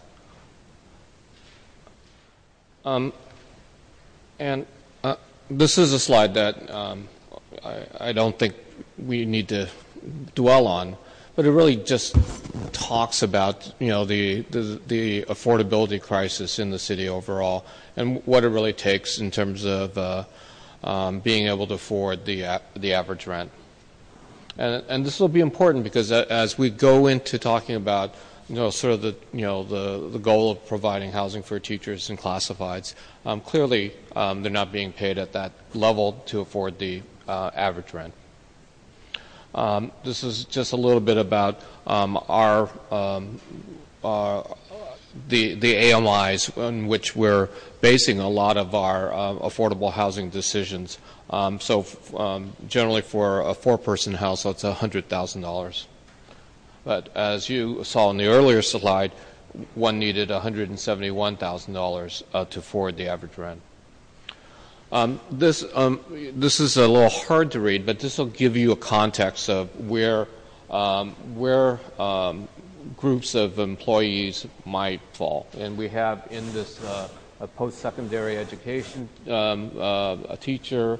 We have some in here, sort of the other sort of workforce. And this gives us a sense, as opposed to the numbers, the AMI numbers, who we're trying to target through the various programs. And this is a further clarification about what some of the incomes are of teachers, and teachers and classifieds and paraprofessionals. And one of the goals of the work that we are doing with the school district is trying to figure out what are their needs in terms of who the school district needs to serve, and what are our tools that we have currently, and how do we blend those two together to meet the mutual goals of creating affordable housing, but focusing that affordable housing on teachers and classifieds. This is just a quick summary of what the affordability levels are in terms of our current programs. Our typical or traditional MO affordable rental housing serves up to 60% of median income. That is a number that probably covers some classifieds and some very inexperienced teachers. As you move further up in this continuum, there's a greater chances of reaching teachers, and at the top of or the bottom of this chart, we have a teacher next door down payment assistance program, which was funded quite a few years ago, and hopefully will be refunded through the affordable housing bond. So this is part of our exercise of trying to see, what our current programs apply in terms of the affordability level, and where the affordability levels or where the salaries of the teachers and classified sort of mesh. And one of the difficult things is really the question of, not all teachers are single teachers. Teachers sometimes are married to other teachers, sometimes they're married to other people, non-teachers, and trying to get a sense of, will the combined household fit within the sort of the income levels. And this gives you a sense of where they may be assisted, where there are holes in the programs, in part for some of the classifications, the rents are, the incomes are so low that they can't even afford some of the prices for, say, the BMR inclusionary program. So this is the sort of the source of our funding for our programs. It's important to note because some of these sources of fund have either income restrictions on them or they have, primarily income restrictions in terms of what we can use our funds for. The bulk of our funds here are all limited to 120% of median income. Which is, I think the highest is the Housing Trust Fund, with the exception of the Teacher Next Door program, which is at 200%, and the First Responders program, which was also created in Prop C. But generally, all of our programs are limited, generally limited to 120% of median income, and that we have always targeted for ownership. And most of these sources have been utilized for rentals at up to 60% of median income.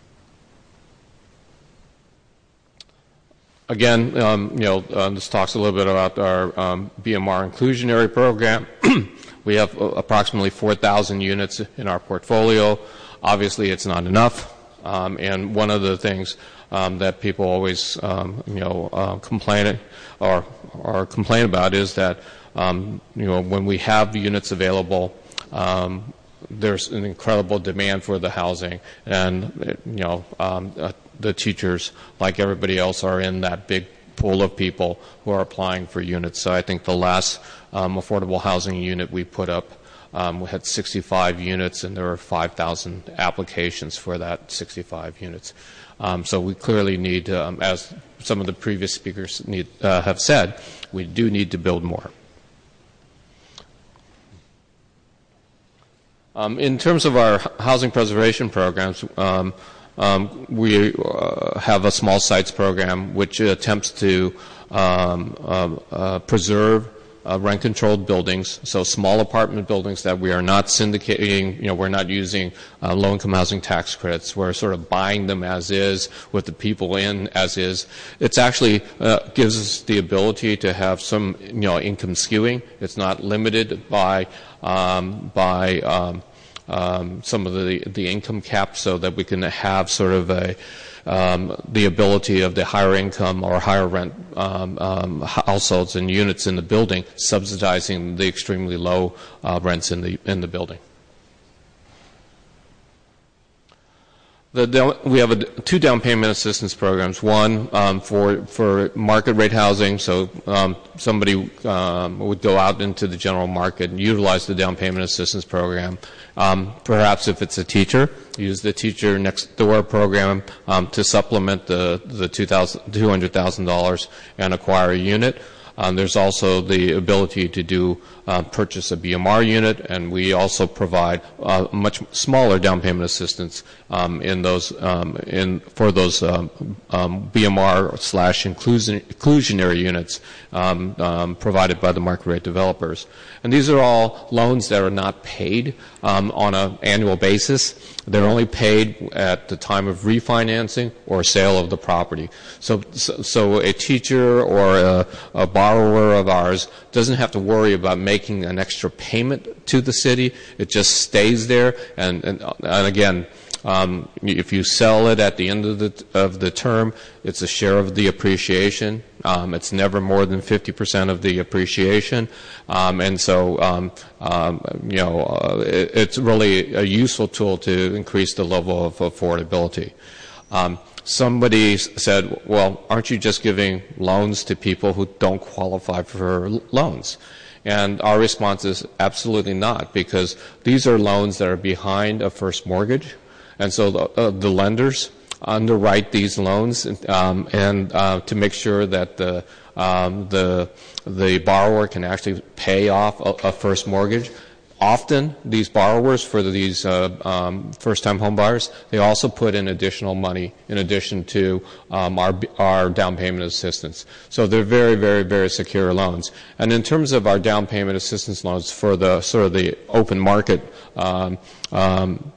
for the private market homes, we've had zero losses in that program. So it's a pretty safe program overall. And it's a real great investment in San Franciscans, in middle-income San Franciscans. Mr. Lee, sorry to interrupt you, but how many teachers actually participate in this down payment assistance program every year? And is there a max number? We have 55 household teachers that have been assisted by the Teacher Next Door program. We are proposing, I think the original allocation of funds for the Teacher Next Door program was $2 million. I think we're proposing to fund it at the $5 million level with the proceeds of the housing bond. The goal clearly would be to try to increase the participation of teachers overall in the program. So at $2 million, roughly 55 teacher households have been served by that. And I assume this is just a one-time. Is it an annual contribution, or do we wait for households to refinance or sell before we can bring that money back out? So there are two things. Applicants? The Teacher Next Door program is one of the unique programs that it's actually a grant. And it's a recoverable grant, so that over time we get less and less back. So at the end of 10 years, if you're still a teacher at the end of 10 years, is that right, 10 years? So it's like a forgivable loan. It's a forgivable loan. And then the down payment assistance loan program goes on top of that. That's the number $200,000 that you saw. So you do the combination of both. So you get a $20,000 grant, help you with closing costs and at your closing costs, and then you do up to $200,000 for down payment assistance to help you cover the acquisition costs of the unit, and the prices have gone up, and we're looking at the ability to try to increase the size of the funding so that the down payment assistance is more effective in making income eligible people homeowners. So just to clarify on my question with the original $2 million component, is that an annual contribution that the city makes? It was a one-time contribution and so it's from the been general drawn fund. down by the 55 households. So the next $5 million, with the passage of Prop A, which I know everyone in this room will support this November, that would be That's another 250 potential households being assisted in by a that. one-time kind of contribution to this fund program. Yeah. Okay. And I think the other part of it is, the goal would be to see if we can, tweak the down payment assistance amount, and so therefore the combination of the two, refunding the Teacher Next Door program plus, perhaps increasing the down payment assistance loan funds, and one of the things that we struggled with was the income cap at 120%. I know this body at 120%. Yeah, this body has discussed the whole question of what's the appropriate level for middle income, and what we found was that 2 teachers, 2 kids would put you right over the 120. So I really struggled with that number, especially when we were negotiating with the Giants to make sure that we were accommodating more middle-income units, particularly for our frontline workers in our schools. How many households do we know actually have a 2-teacher household? I mean, that was one of the questions that I had. How do we really get a real average of a teacher household in San Francisco? Well, it's a little hard because and I won't speak for Superintendent Myung Lee, but the school district has information about their employees, and we've asked for surveys in the past from some of the unions about what the households might be, right. And that would give us a better sense of what where are they between in that continuum from 0 to 150, and whether if we went up to 150% of median income, would that be effective to help a typical teacher household, or a right. household with at least one teacher or one classified become a home buyer in the city overall. Right. And I'm very open to that conversation about the AMI. I just want to make sure it's based on the data and that we're not kind of throwing darts at the board and, hoping that that's the right number. I have another question, but before that, I want to go to Commissioner Fewer and... Okay. So Commissioner Fewer. Thank you very much. Some of the questions that I have, and sorry to interrupt your presentation, Olson, is, so I'm just wondering how many teachers do we currently hire? And this is for Deputy Superintendent Young. And how many do we need to hire how many new teachers do we need to hire every year? And how many teachers spend 30% of their income on housing, and how many spend up to 50% perhaps of their income on housing? And I think this kind of surveying of how many of our teachers, our educators, and our paraprofessionals actually live in shared accommodations, meaning either an apartment or even do they share a room even. So we want to know the severity sort of and how many. And then also I wanted to know, what is the the sort of annual, household income for some of our teachers. So I'm wondering if we could survey some of our teachers to find that out. But district-wide, it's like, how many teachers do we hire every year? And what has been the trend for the last 5 years? Has the trend been that it is more difficult in the last few years to hire teachers? Do we hire the same amount of teachers? Are we losing more teachers because of that housing crisis? So I think that would help to frame the situation, actually, Myung, and give us sort of a background on it so that we can actually understand the purpose of why we are bringing forward, not only because we think that we really want to help our employees, but also why it's such a crisis mode now. So we know that we have always had to hire a certain amount of teachers every year, but is the housing crisis really having such a severe impact, and what is that impact, and to describe that to us in terms of need, paraprofessionals and our certificated staff. So I would love to have a survey and I've asked the leadership of UE and past leadership administrations to actually survey their members to find out currently what would work best for our educators and paraprofessionals. So would it be a down payment assistance? Is it rental subsidies or a housing allowance?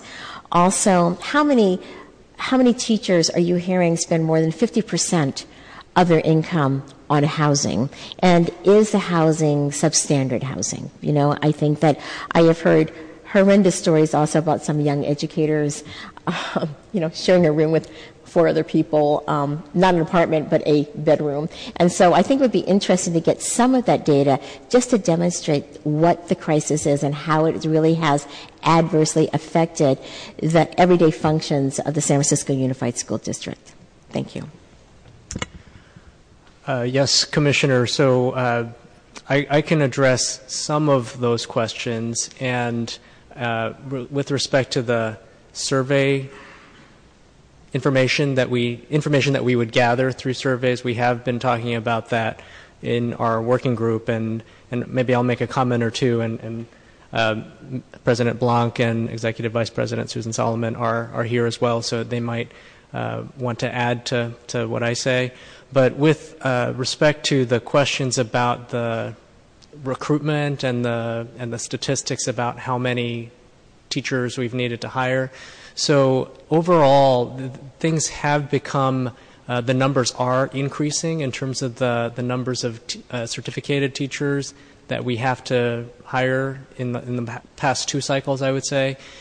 Opening this current school year, we had to hire more than 400 certificated positions, and that was true. That was roughly equivalent to the number last year, and both those years are a bit higher than they have been prior to that.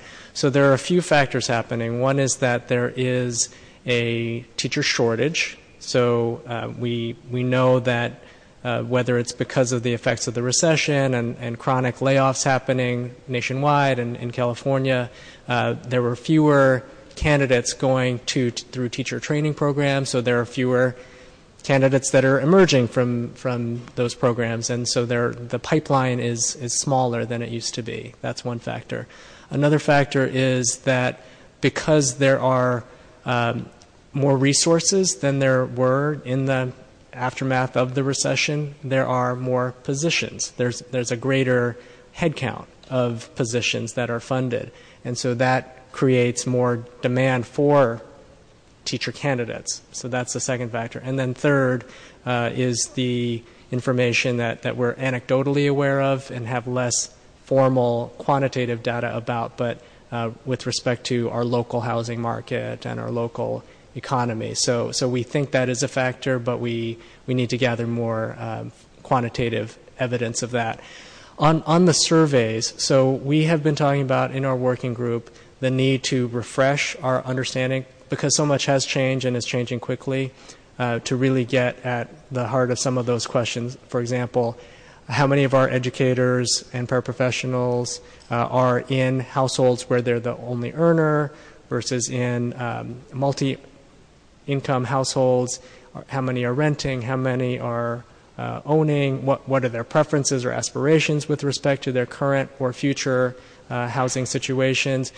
And through our sort of standing administrative systems in the district, we don't have very robust information about many of those questions. So we have employee data. We don't have very strong household data. So that does point to the need to do more survey work. And we did have a body of work with very helpful questions that I think are still applicable that was done several years ago. Very comprehensive survey that was done. I'm not sure exactly what the response rate was. I think there were some aspects of how many respondents we got from those surveys that we'd like to improve on. So we have started to talk about how and when and what the questions would be, what the items would be, and what would be the approach to surveying those members of UESF in particular. But maybe I'll just ask if President Blanc or Executive Vice President. Deputy Superintendent, could I ask you one more question? Sure. So will we do exit interviews? Do we do exit interviews? And if we do we ever ask about the housing situation and the cost of living here in San Francisco as a factor? So I think that if we're not doing it, I think we should, because it would give us an indication of maybe what we're doing wrong, but also how we can assist families or our teachers that we have hired to stay here, because, retention is very important to us. And another thing is that I think that survey was done in either 2007 or 2009, and if we lose 50% of our teachers in the first 5 years, then actually those results may not be very valid to the state. Right. Yeah. Right. So we know that the results of those responses are probably not worth paying a lot of attention to at this point. What we think will be helpful is the construction of the questions, because a lot of good thinking and work went into identifying questions that were asked of our workforce at that time, and we think that a lot of those same questions are probably the most relevant or among the most relevant questions to ask now, but the responses, as you say, so much has changed, including the respondents themselves or who would be responding themselves. So, I would also add to your conversation that we have specialty teachers that we would like to be able to attract and hire to. For example, bilingual teachers, math and science teachers, right? And I think that we have had a problem with that kind of recruitment for our language immersion programs, for example, our special education teachers. And so I think what also would be interesting is to see how we compare with a pay scale in neighboring counties that they may move to after, and the cost. It costs our district every time we lose a teacher. And how much does that cost, and how much does that added cost annually? And so anyway, those are a couple of questions I think that you probably don't have the answer to now, or we can gather some answers to it. But I think this exit interview question would be really, really helpful when we know we lose 50% of our teachers in the first 5 years. Why? Like, what is, we can say, well, maybe it's the housing, but maybe it isn't. Maybe it's something else. And so, but it would be, I think, very strong evidence if we were to hear the responses that it was the housing, versus us. So, if you don't mind. Yes, and as I understand it, and I could stand to confirm and make sure that I've got my facts straight about this, but I do not believe that we have a systematic, reliable process in place now for conducting exit interviews of employees that are separating for whatever reason. We have had some research done in the not too distant past, especially with the help of Stanford, related to our QTEA program, our Quality Teacher and Education Act. We did get some good data at that time about the reasons why our teachers, for example, were choosing to stay or not. And I think similarly, those questions, I think, were the right questions, and we got very interesting data at that time. But I do think it was probably 3 years ago or so, and we haven't built in, and I agree, it would be good if we got more systematic data as a matter of course from our employees that are separating. I'd have to talk with some of my colleagues about what it would take to build that capacity. I think in terms of resources and structures to make sure we're raising awareness about these interviews, trying to get robust participation. Sometimes employees, their circumstances are across the board, and sometimes it's easier than others to really have that closeout conversation. So I think that's been one of the challenges, but we can certainly investigate that.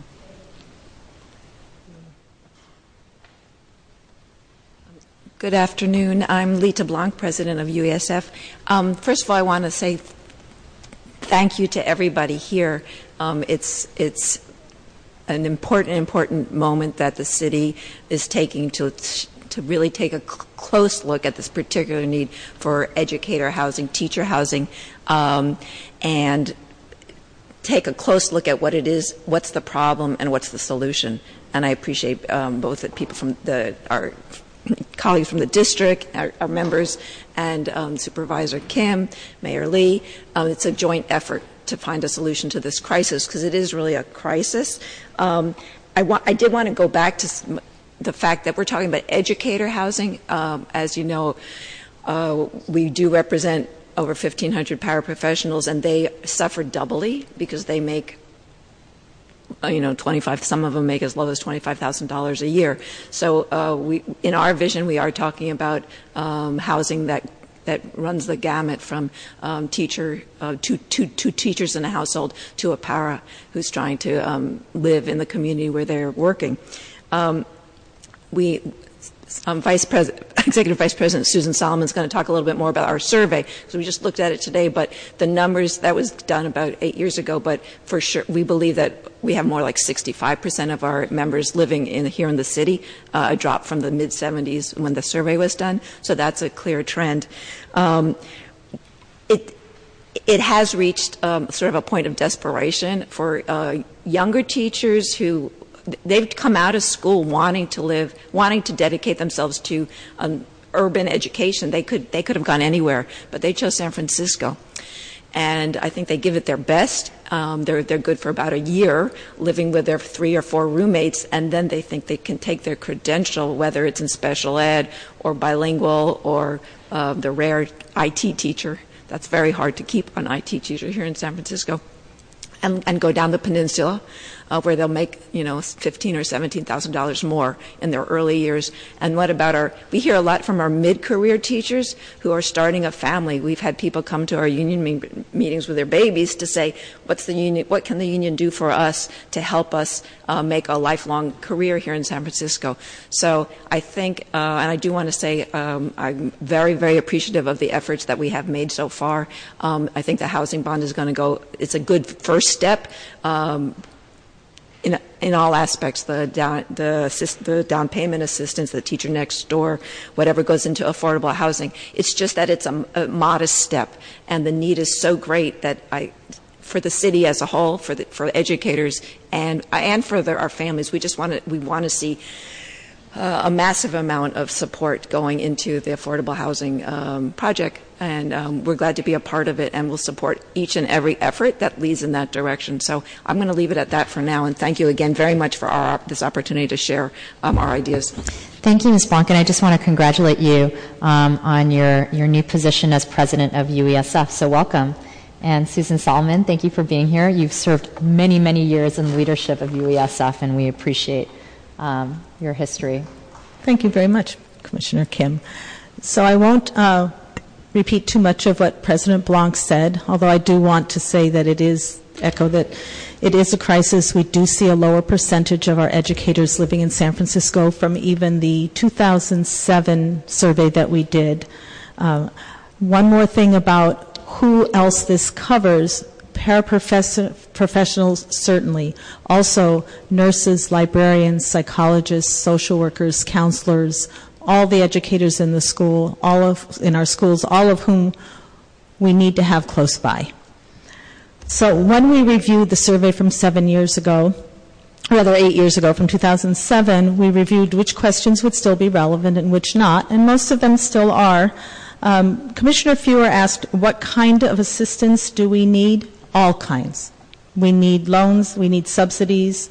We're talking in the task force that is UESF, SFUSD, the Mayor's Office of Housing Development, AFL-CIO, and AFT.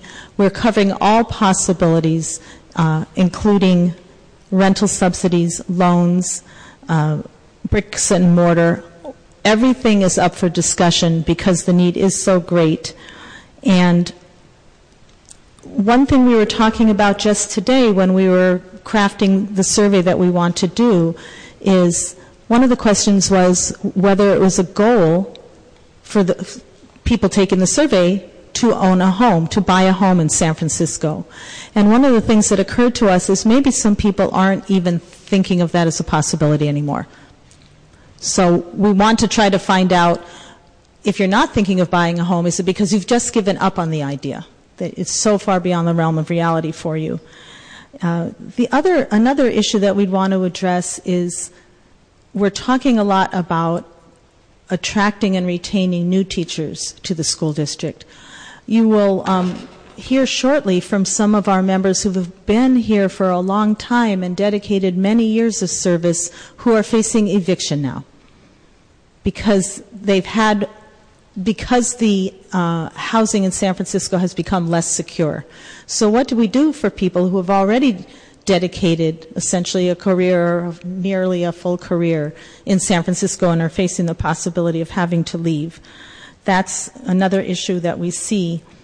And so in our work on the Housing Task Force, I believe that the goals for all of us are common goals, and that is attracting and retaining qualified educators in San Francisco, making sure that people have a place to live where they don't have to spend so much time commuting that they're giving up the time that they would ordinarily spend at school with their students.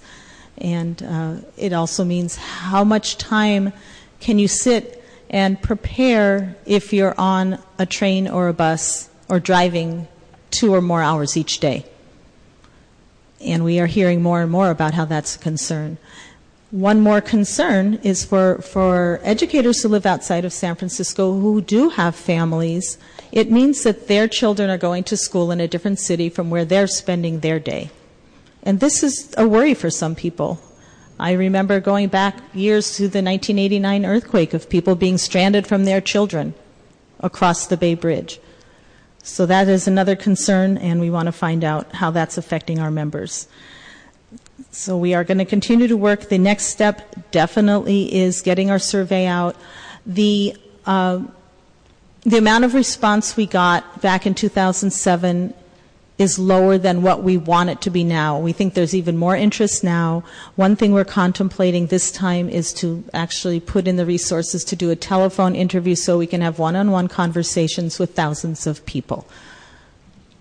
And the last one was an online survey, and even though more people have access to computers now than even 8 years ago, we want to make that extra effort to get the data the more accurate the data, the clearer the results and our goals will be. Thank you. Thank you, Ms. Solomon. Commissioner Wentz and then Supervisor Campos. Okay. I don't think there was much left in the presentation. Is that okay if we move on to, okay, great. Commissioner Wentz and then Supervisor Campos. I actually, in my remarks, will want to respond to the next page. I think it was the next page. But I want to just say a couple of things. Many of you know I've been interested in this subject for, close to 20 years, but certainly the last 12 or more years that we've been talking about it. And so I want to say that, first of all, the situation has become dire compared to what it was then when we started talking about this, and it was serious then. But also, the crisis mode seems to have finally gotten us thinking in a different direction. So I'm happy about that. We actually, but I think we're still kind of stuck. You see the data here that tells you that basically teachers in particular make too much money to be eligible for most of the housing subsidies that are eligible, that other working class people are eligible for. And I appreciate that, particularly that the city had the original Teacher Next Door program funded by HUD, and with severe limitations. It was basically assistance to buy HUD-controlled houses in the jurisdiction in which you teach, because its purpose was to get people living where they taught, an opposite problem that we have, where essentially all our teachers would like to live in San Francisco where they teach, and there was not a single HUD-controlled house, and that was almost 20 years ago, available. So it was an irrelevancy for us, and we actually talked to HUD a lot about having a waiver for us, or addressing the reality here, which they were unwilling to do. So clearly we can't continue only to say these are the restrictions we have and we just can't do anything about it. I think that it sounds to me like this task force is finally beginning to do some of that, and I'm pleased about that, and want to urge that we do more, get more people who can help us to change our thinking and do things in a different way, because I think given the housing costs here and the reality of that, even though we want to and intend to in the coming years with increased funding to increase teacher salaries as much as we possibly can, we just won't ever be able to catch up with the housing costs, particularly for home ownership. So we need different ideas and different ways of doing this.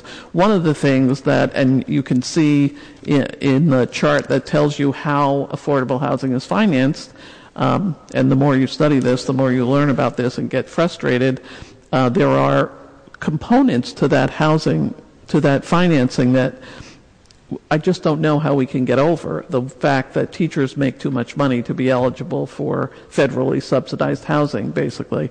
So I'm hoping that we are, in the task force, exploring ideas about how we could do some kind of subsidized housing that would be not use federal subsidies, basically, that would use other kinds of subsidies, private funding. Certainly what the city is doing is a major departure from that, whereas in the past the city was not putting hundreds of millions of dollars of city-controlled money into affordable housing. That is a new ballgame, very, very important for us. And I'm hoping that we're actually looking at, and in the chart, the federal subsidies are not the major subsidies, so I'm hoping that we actually are able to move in that direction, and that's one of the things that's being talked about, and I'd like at some time, either here or private, in a meeting or in some way, have the board be able to explore that and learn more about that. So that's the first thing. And in addition, Supervisor Campos may be unhappy to hear me say this, and I'm only saying it just as a talking point for us to put out on the table that there has been some talk from private developers when they're doing their developments, their housing developments, and they have an obligation to contribute to or build affordable housing, that they would do it that they would pay for all of it themselves. And also that addresses the issue of on-site versus paying into the funds that we have. And so I think that it would be helpful if both the mayor's office and the school district and the task force would help us to advance that discussion in some way. One of the things important to know is that and even though we are entirely dedicated to not discriminating, it's important to understand that the prohibitions against discrimination also mean that we can't discriminate in favor of teachers. And so that is a whole other issue about the funding also. And the thing I was going to say about the next page, which we've had this debate and discussion at the school board, so Mr. Lee knows I'm going to say this, that it's interesting that we list as a success 1950 mission, because there isn't any provision that any of that housing developed on land that belonged to the school district. In fact, it should be said here, the major asset that the school district can bring, which is a huge asset in San Francisco, to any housing development, is property. And yet, even though, since we couldn't do it any other way, what we've done is trade for a parking lot, actually, a very valuable piece of property where we're happy affordable housing will be built, and this kind of goes back to the previous presentation about housing families and homeless families, and most of it will be family housing, not just housing for single adults. That's a big deal for us, because, as you heard, most of these families that get subsidized housing, or many of them, have students in the school district. So, there are issues on both sides of this, but what we did here, in my view, we have no evidence. We have only evidence to the contrary, to the position that this is a success related to educator housing, because the likelihood in the sort of 5,000 applicants for 65 units that any teacher or school employee will live there is extremely small. And so I think that I want us to push the envelope even farther and to break the stranglehold that the conventional structure that's been developed extremely successfully, which we all like, to develop affordable housing in the nation, has to be changed, or we will never get to address the issue of actually having teachers and other school employees live in San Francisco, let alone own homes here, but even to be able to live here. And I don't think it's out of line to say, and is a huge concern to all of us, but certainly to the members of the Board of Education, that we can't have a successful public school district in the city of San Francisco if teachers and other school employees can't live here. So this is I don't think it's too extreme to say that this issue represents a very important component of our existential future. Is there going to be a functioning, successful public school system in San Francisco or not. And if teachers can't afford to live here, let alone our other employees who make even far less money even than underpaid teachers, the answer would be no. And that's how important this is. And so I'm just going to say, good, we've done good here. These steps described today are important from where we were years ago, but not good enough. And also, and it needs to be even more different than what we've done up to now. So, thank you. Thank you, Commissioner Wynn. Supervisor Campos and then Commissioner Haney. Thank you. Before I make my comments, I wanted to ask a question of Mr. Lee, Olson Lee. If you could go back to and I say this as someone who's been campaigning for Prop A pretty heavily and will continue to do so, Prop A, of the $310 million in Prop A, how much of that is targeted towards educators, teachers, paraprofessionals? It's targeted for middle income, and clearly the teachers fall within that category of middle income that are whether it's ownership housing for our down payment assistance program at one continuum, and we're looking at the 120 and above because we think that there's a need in those areas to try to address, and it's also about addressing that gap between that 60% of median income and that 120 or 150 as it relates to rental housing. So that 310 is targeted for both those down payment assistance for that higher income, for that greater than 120, as well as any sort of rental assistance that doesn't qualify for tax credits. So anything from 61% of median income up to 120, 150, whatever we all decide is the appropriate level to fund some workforce housing. So what's the amount in the 310 that goes to there's that? There's not a specific amount because I don't have a specific project yet. Okay. But that is exactly the population that is intended to be served within the 310. Okay. Thank you. Thank you. I want to thank Chair Kim and everyone who's here today. I think that this is actually one of the most important things that we can be talking about.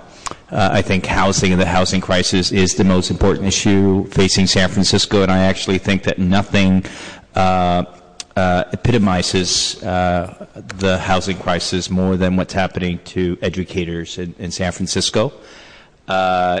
I want to thank everyone for their presentation, the Mayor's Office of Housing, of course, our Deputy Superintendent, Mi-Young Lee. And I saw David Golden as well, the head of facilities, who left. Make sure that he left before I spoke. And it's great to see the Teachers Union and the newly elected president of the Teachers Union. And I will say about Commissioner Wynn's, I think, Commissioner Wynn's, you've been talking about teacher and educator housing for as long as I remember, since I started working for the school district. So thank you for continuing to push this issue. But I am going to be and by the way, I do have to apologize that I can't stay here for the entirety of the hearing, but I have another speaking engagement. But I do have to be the skunk at the picnic today. I actually think that what we have heard in terms of what the city is doing, what the school district is doing, it's actually nothing to be proud of. And I don't mean that to say that I don't appreciate the work that has been done. I value the work and I value what everyone is doing. But if I were giving us collectively a grade, since we're talking about education housing, I think we'd get an F. I mean, the reality is that having worked at the school district, including having worked as their lawyer for many years, I don't believe that school districts are in a position to actually be the ones to lead this kind of effort. I actually think it requires city government to step in and actually take charge of this issue. And unless that happens, I just don't think that we are going to see educator housing built in San Francisco ever. because I've had conversation after conversation, both on the inside and on the outside of this issue for the last 15 years. And the only way that this is going to be built is the only way that it's been built in other jurisdictions is if the city, through the chief executive, actually makes it a priority. And when you look at the context of what we're talking about, I think the teachers union has been very kind in talking about city government and its approach to this. Because if I were them, I wouldn't be so kind. The fact that we're talking about, first of all, a bond of $310 million tells you how we have a crisis, and yet we're not really dealing with this like it's a crisis.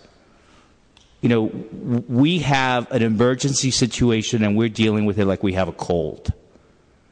To actually build the level of housing that is needed to keep a working class and a middle class in San Francisco, we have to build tens of thousands of units of affordable housing. And when you consider that it takes anywhere from, depending on who you ask, $250,000 to maybe as much as $500,000 to build such a unit of housing, you're talking about billions of dollars in housing to be able to maintain the level of displacement and diversity that we have today. And I say this, and I said this to Nancy Pelosi, and I will say this again. If we had lost the number of people that we have lost, that have been displaced, to a natural disaster, and we're talking about 8,000 Latinos in the Mission, we're talking about hundreds of people each year that have been displaced in the last few years, if we had lost those folks to a natural disaster, we would have called the federal government into San Francisco and said, help us. And yet, it hasn't been a natural disaster, but it's been a disaster nonetheless. And it's been a disaster, by the way, of our own doing.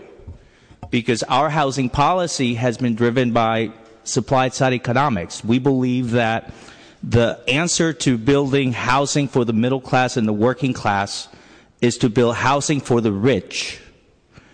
And somehow the benefit of that housing will trickle down to the middle class and the working class because the rich are not going to go and bother to buy housing for the middle class. It hasn't worked. In the Mission, where 97% of the units that are slated to be built are luxury units that not a single teacher can afford, it hasn't worked. And so we have no real vision, I think, to really address this crisis. I'll be honest with you. And I think that until we stop patting ourselves in the back and realizing the gravity of this situation, we're not going to get to the solution that is needed. We need to build hundreds, thousands of units for teachers in San Francisco. And we don't have a plan for doing that. I have yet to see a plan from the mayor's office on how to do that. I have yet to see a plan from the Board of Supervisors on how to do that. 1950 Mission, to call it a success respectfully, I'm sorry. We are trying to make the most of the situation. We're using it for a navigation center. But I don't think it's a success that even though you guys at the Board of Education voted how long ago to hand this over to the city? Well, how long do you think it took to do an RFP? They just finally selected someone. Building hasn't even started. That's one project of the thousands of projects that are needed. So I'll be honest with you, this is something that we need to have a different perspective. This is more than just a cold. This is a real emergency. And until we start recognizing that it is an emergency and actually creating a vision that's specific, and I understand the limitations legally of what we can or cannot do in terms of targeting teachers, but I think it is possible for us to do this. And it really saddens me. It saddens me that we are building housing for a city that is different than the city that I think any one of us wants to live in. We are not building housing for teachers. And, you know, the thing is this, is that if you want teachers to live, educators, paraprofessionals as well, to live in your city, you build housing for them. And to the extent that the housing we're building is not for them, it tells me that city government has not really prioritized them. So until that changes, I think we're going to continue to have the same. Thank you. Thank you, Supervisor Campos. I just want to note that we're going to lose quorum soon, so I want to make it through public comment. So, Commissioner Haney, I was going to ask if you could speak after public comment. Thank you for your patience. I do have a number of speaker cards, and I want to recognize that we have many members of UESF and teachers here. But I also know that we have former Board of Education President Mark Sanchez. So I'm going to call up the speaker cards. Mark Sanchez, Graham Bell, Anna Slavik-Keck, Susan Kitchell, Delaney Lankshashandra, Sandra Mack, and Matt Bello. Please just line up in any order. First speaker, please come up. And that mic, it doesn't matter, but yeah, that mic. Hi, I'm Graham Bell. You can pull the mic closer to you. Thank you. Hi, I'm Graham Bell. I couldn't agree more. To me, this isn't going to work, and the Prop A is going to take place in 15 years. I'm going to be retired. In June, I became homeless. I am the face of homelessness now. Your child's teacher was living in a car, was living in hotels, going around here. At the beginning of the school year, when I talked to you as a board, I was homeless. That's because I finally did find a place outside of the city on a good day or a bad day. It takes me an hour and a half to get home. Do you think I'm going to continue that? Other places around here pay more money. I'm a critical needs teacher. I teach, as long as a deaf and hard of hearing, special ed, it's always been that way. I can tell you from my colleagues who quit, 95% of us have quit in that job in the last 4 years. Every single one of them has told me that housing and the commute is not worth it. I could go down, I just found this out, I can go down the peninsula and I can make $40,000 or more a year. I put my application in. As soon as they accept me, I'm walking. You know, that's the reality. And and the long-term thing, I just want to kick leaders who go up to Google and Apple and Facebook who pretend that they are incorporated in the Cayman Islands so that they don't pay their taxes. And we have our mayor and other people meeting with them and giving them like they are honors. They're tax cheats.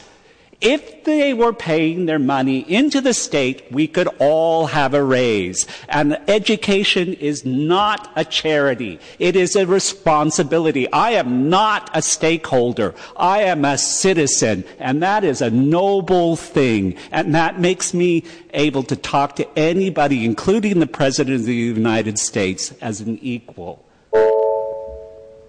Thank you.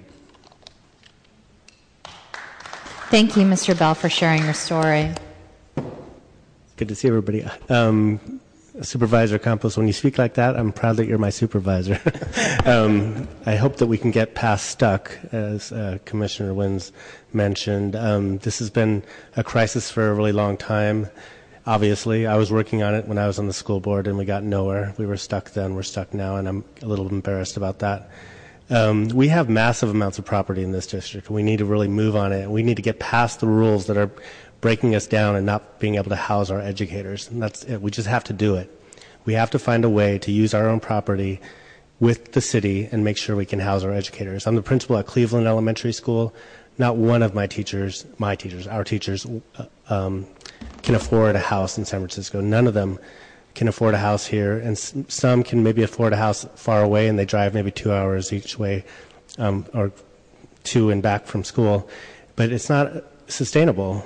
I mean, when teachers are leaving our district and leaving my school because they can't live here, it's a crisis situation. So I'm happy that we're having this discussion. I'm hoping that actually I want to put an open call out. I think that I know UA, I'm on the board of the officers of my union, can be at the table for this task force, because when I talk to principals, they have the same point of view, that they can't even live in the city themselves, but they know that their teachers need to be able to live here and afford housing. And so I'd hope that UA can be invited to the table for that task force. Thanks.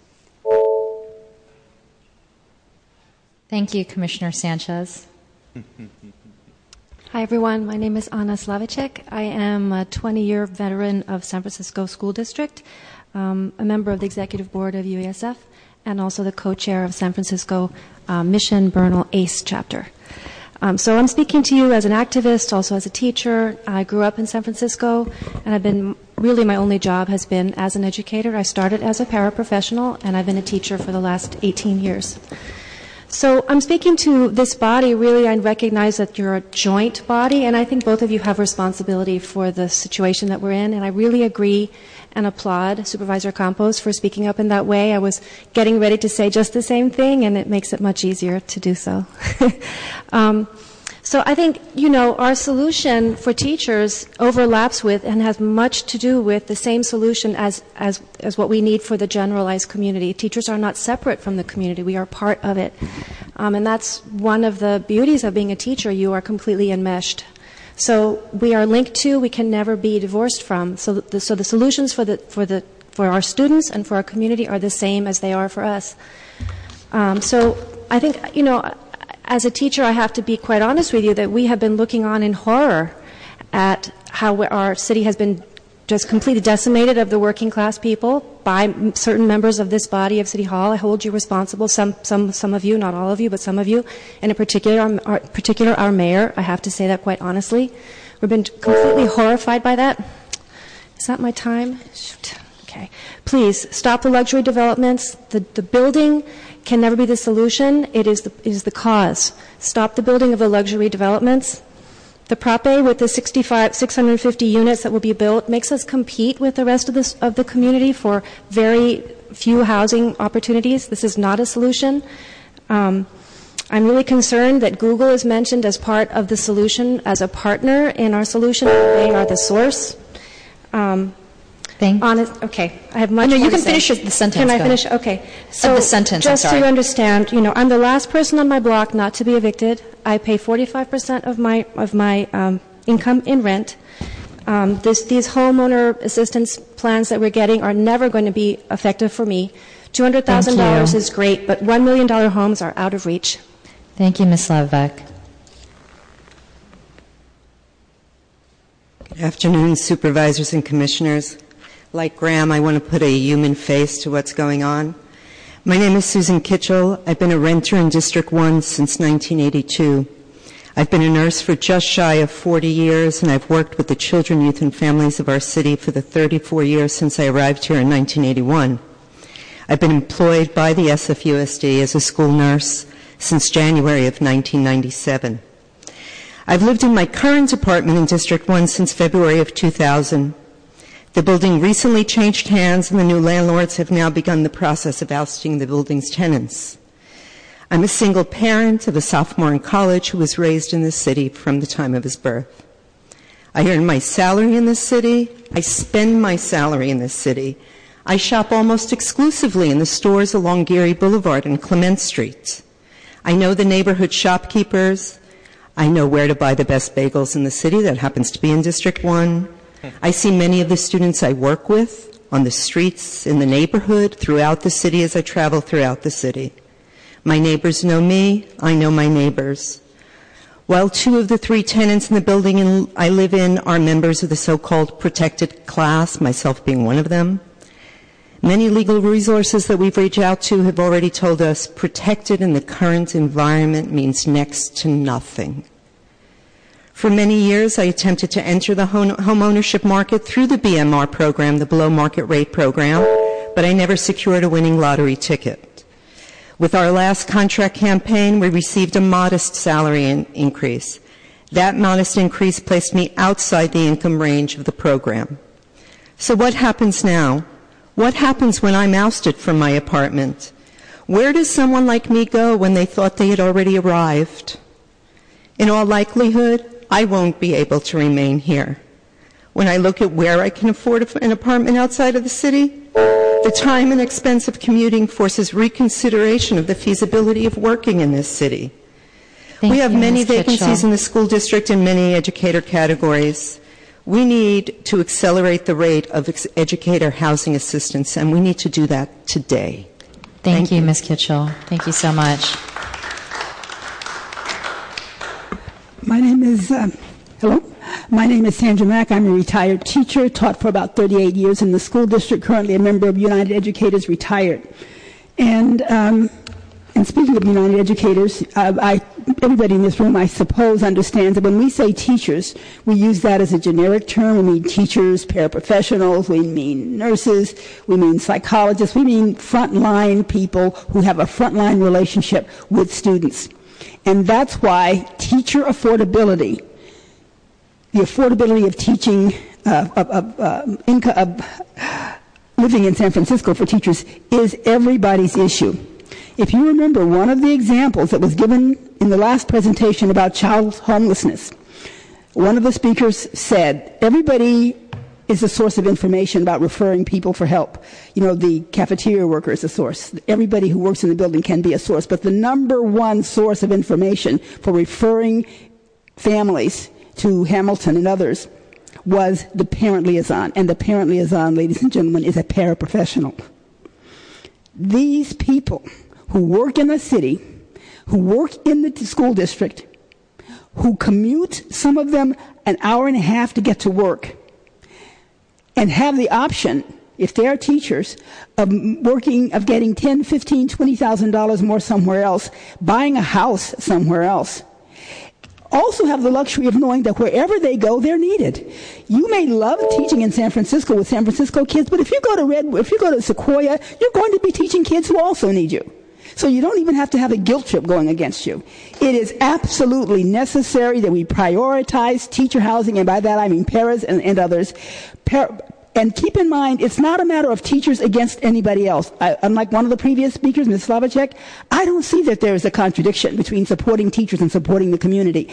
If you are on an airplane, they tell you, as you're a parent, the first thing you do is put on your own oxygen mask, because if you don't have it, you can't help a kid. Thank you, Ms. Mack.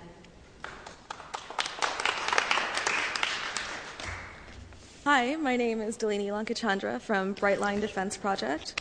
We are a public policy advocacy nonprofit in San Francisco devoted to ensuring economic diversity in the city. I'll keep my comments very brief. We've heard a lot of proposals talking about ways to ensure affordable teacher housing, from brick and mortar to rental assistance to down payment assistance, and we think that these are very important and concrete and realizable goals in the process of making housing affordable to teachers in San Francisco, and we support all of these goals and would like to thank Supervisor Kim for spearheading this task force. Thanks. Thank you. I should clarify, I'm not chairing the task. I didn't spearhead the task force. That was actually done with SFUSD and Mayor's Office of Housing. But I did call for this hearing so that we could learn the results of that. But thank you for that credit. Hi, I'm Matt Bello. I'm a teacher right here in the neighborhood at Civic Center Secondary. I'm the union rep there, and I often hear stories about what's going on with our teachers. We've had teachers sleeping in cars that have been homeless. I think all of the other teachers here have already eloquently talked about the housing crisis, and I want to talk about the affordability of San Francisco here for educators. And I hope this isn't too much of a distraction, but it's something that's constantly on my mind that haunts me, is the cost of health care for teachers in San Francisco. And the buck really stops with the district here, in my opinion. Maybe you could find a creative way where the city could help fund this. But I know multiple teachers. The basic HMO plan in the city costs a 2+ plan. Anyone could go on the HSS website right now. Costs teachers $700 a month. And now, God forbid your family member has a particular medical condition where you need a PPO, where it's going to cost you $1,100 a month, right? I know paraprofessionals, it's half of their paycheck. I mean, when we want to talk about an affordable city, housing, I'm really, really happy about the movement that we see developing around housing, though I have to say I agree with Mr. David Campos quite a bit. But I really think that the district, if you're serious about making the city affordable, let's make health care affordable for our members as well. Because, I mean, right now I could say 6,000 members of UASF, right? If you subsidize $700 per person, and it wouldn't even be nearly that much, it would be $4 million for the district a year. right? And the relief that would have on the members that I know how much they suffer every month paying that ridiculous payment for health care, and the ability to maybe keep families in the city, educators with families in the city, I mean, it would be an incredible benefit for educators. So I hope that's not too much of a distraction, but it's really close to my heart. I'm sure everyone who has family members with health conditions understands where I'm coming from with that. So thank you, Mr. consider Bello. that. Thank you. Good evening, Commissioners. My name is Gayla Peters, and I'm a school counselor at Balboa High School in the Excelsior District, and I'm also a proud and passionate San Francisco native. I attended Frank McCoppin Elementary and Roosevelt Middle Schools in the Richmond District. Unfortunately, my family left San Francisco in the 1980s, but I returned in order to continue my public teaching career in the city I so deeply love. I have worked for SFUSD as a substitute teacher, a teacher on special assignment, a classroom teacher, and now as a school counselor. I'm incredibly proud of the school in which I work, and I'm elated to go to work each day, working for the bright and beautiful students and families of San Francisco. Unfortunately, I know that within the next 2 years, I will be forced to leave the Bay Area due to the outrageous housing costs and cost of living increases that we're now experiencing. I believe firmly that students deserve to see their teachers, their counselors, their paras, their administrators, their security guards, their cafeteria workers walking the streets on which they walk, living in the communities in which they live. This is becoming increasingly less possible. How shameful and un-San Franciscan it is that our cities and our mayor's utter lack of leadership has as its most direct victims the young people we say so vehemently that we want to educate with authenticity, opportunity, and equity. In July, we were sent by the district an email alerting us to the fact that over 90 teaching vacancies existed, asking us for our assistance in recruiting teachers to San Francisco.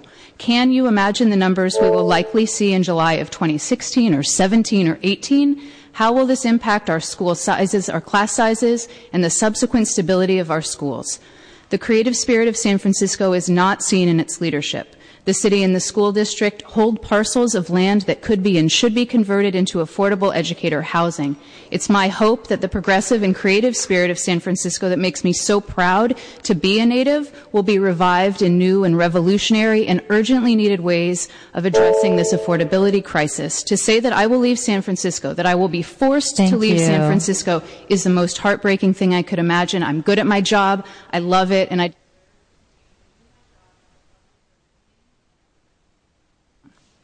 Thank you.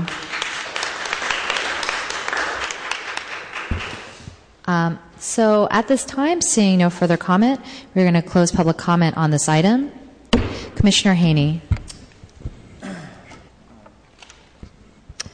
Well, I want to thank everyone who came out after a long day at school to come here and to speak so powerfully on this. I really appreciate you all being here and appreciate UESF and your leadership.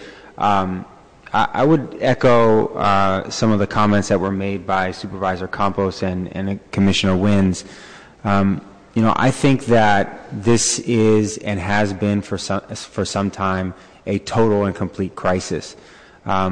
We have a situation where we know from the numbers that our educators cannot afford to live in the city that they work. Now, what I would like to see is solutions that are as big as the challenge that we face. We should have solutions that are as big and or as urgent as the situation that we just heard from our educators tonight. I think one of the things that has been challenging, and I think Commissioner Wins alluded to this, is that there are general solutions that address the affordability crisis and that move us forward in some way in providing more access to housing. But what does that mean for educators? How do we develop solutions that actually get us to a point where we don't have as many folks as we do now being pushed out of the city, spending 50+% of their income on housing? What I would like to see, and I think Supervisor Campos spoke to this, is we know the problem, we know the scale of it. What would it look like to put together a real plan to address that? so that we could say that none of our new hires in San Francisco and none of our teachers who've been here for 20 years are in a situation where we know from the numbers, we just know straight off that they're going to be in a situation that is basically impossible for them to afford housing in the city. So could we get to a point where we could say we know that based on the numbers, none of our employees are going to be spending more than 30% of their income on housing. And we know that from looking at what's in front of us. And if we don't, if we know that how far we are from that now, then we should consider this a crisis and we should act as though it's a crisis. Because I think that the sustainability of the entire public education enterprise and the idea of great public schools for all of our students is at stake in whether or not we are able to actually address this issue. So a couple things that I would love to see the Educator Housing Task Force consider, and hopefully moving forward when we continue this conversation, and thank you, Supervisor Kim, for bringing this forward, we can hear about some of these different ideas. We know that other cities and other school districts are building housing. We have a tremendous amount of land that Principal Sanchez brought up. Where are those sites? What are other school districts and cities doing? How can we replicate some of those approaches here in San Francisco? We also know that there are different sorts of rent subsidies, rent support programs that the city can consider, and other types of direct support that we can maybe find creative funding mechanisms for to actually address the fact that no educator should be spending a certain percentage, more than a certain percentage of their salary on housing. So how could we actually create a formula where we're able to get much closer to what is a livable situation for our educators, and to be creative about how we think about that? The other thing is that we heard that many educators are facing eviction and need emergency support. We talked tonight about a very innovative approach that we have around this to when it comes to homeless families. Why can't our teachers have similar types of support? If they're facing eviction, they shouldn't feel alone and not supported by their district or by their city. What type of emergency support should they have in eviction prevention, in defense, in funding to get them so that they can not just stay in their housing, but if they need to, find other housing? And what role is the district going to play in that, in coordination with the city? I think that the district, the school district, our school district, needs to view ourselves in an entirely different new way when it comes to supporting educators in housing, and the information that we provide, and the counseling we provide, and the support that we provide. And I think that what's exciting maybe about this opportunity that is different than in past years when this has been part of the conversation is that we're all at the table now, and we're actually trying to come up with constructive solutions. We have UESF, we have the city, we have the school district, and we've built this task force. Let's use this task force to consider all of these different options and many more as a way to actually develop the solutions that are big enough to the challenge that we face and that we heard about tonight. And I think that we do have more at our disposal now in terms of resources. Resources should not be a barrier in light of the fact that this city, as we know, is exploding with resources, that if we cannot meet this foundational expectation that we should have, that all of our educators should be able to make enough and be supported enough to live and thrive in the city that they work, I think that's just a basic foundational thing that we should be able to put together a plan to actually meet. So I'm looking forward to further updates from this task force, and I think that there's a lot of potential to actually to meet this needs and solve this problem. Thank you, Commissioner Haney. We will definitely take a motion to continue this item, and I do want to say I'm glad that the district and the Mayor's Office of Housing is working together, because the only way that we can solve this crisis is for the city to partner with the school district. And I want to acknowledge that while some work has been done, it's really hard to hear when you know that the fruition of that work won't happen for years. So whether that is 1950 mission or even our recent win with the Giants, and I want to acknowledge UESF's leadership in negotiating with my team in my office to ensure that we're getting 40% affordable housing and an unprecedented number of middle-income housing between 90 to 150% AMI. Close to 30% of that will be for middle-class housing, and we've never seen a development like that before. But we know that that project will not have teachers walking through that door for many years, and that's often the case, and they still have to go through the approval process, and that there's a real need today. I look forward to the conversation. Many of the options that were mentioned, I'm familiar with much of the school district's surplus property and worked on the surplus property resolution when I was on the board, whether it's the current SOTA site, Principal Center, other large sites where we can examine building teacher housing where there's no cost to the land, to the district. But I know it's challenging because once you accept federal and state dollars, you can't discriminate based on profession. And so that really means putting in our own money or getting private dollars to fund teacher housing. And that's one of the major barriers is actually we need federal and state to change their laws to allow us to prioritize or just build housing for educators, which we can't do with those dollars. And so I think some of that work needs to happen, but I also think maybe we should look at the flexibility of rental subsidies in the meantime, because that doesn't require brick and mortar. That can happen immediately with funding that exists.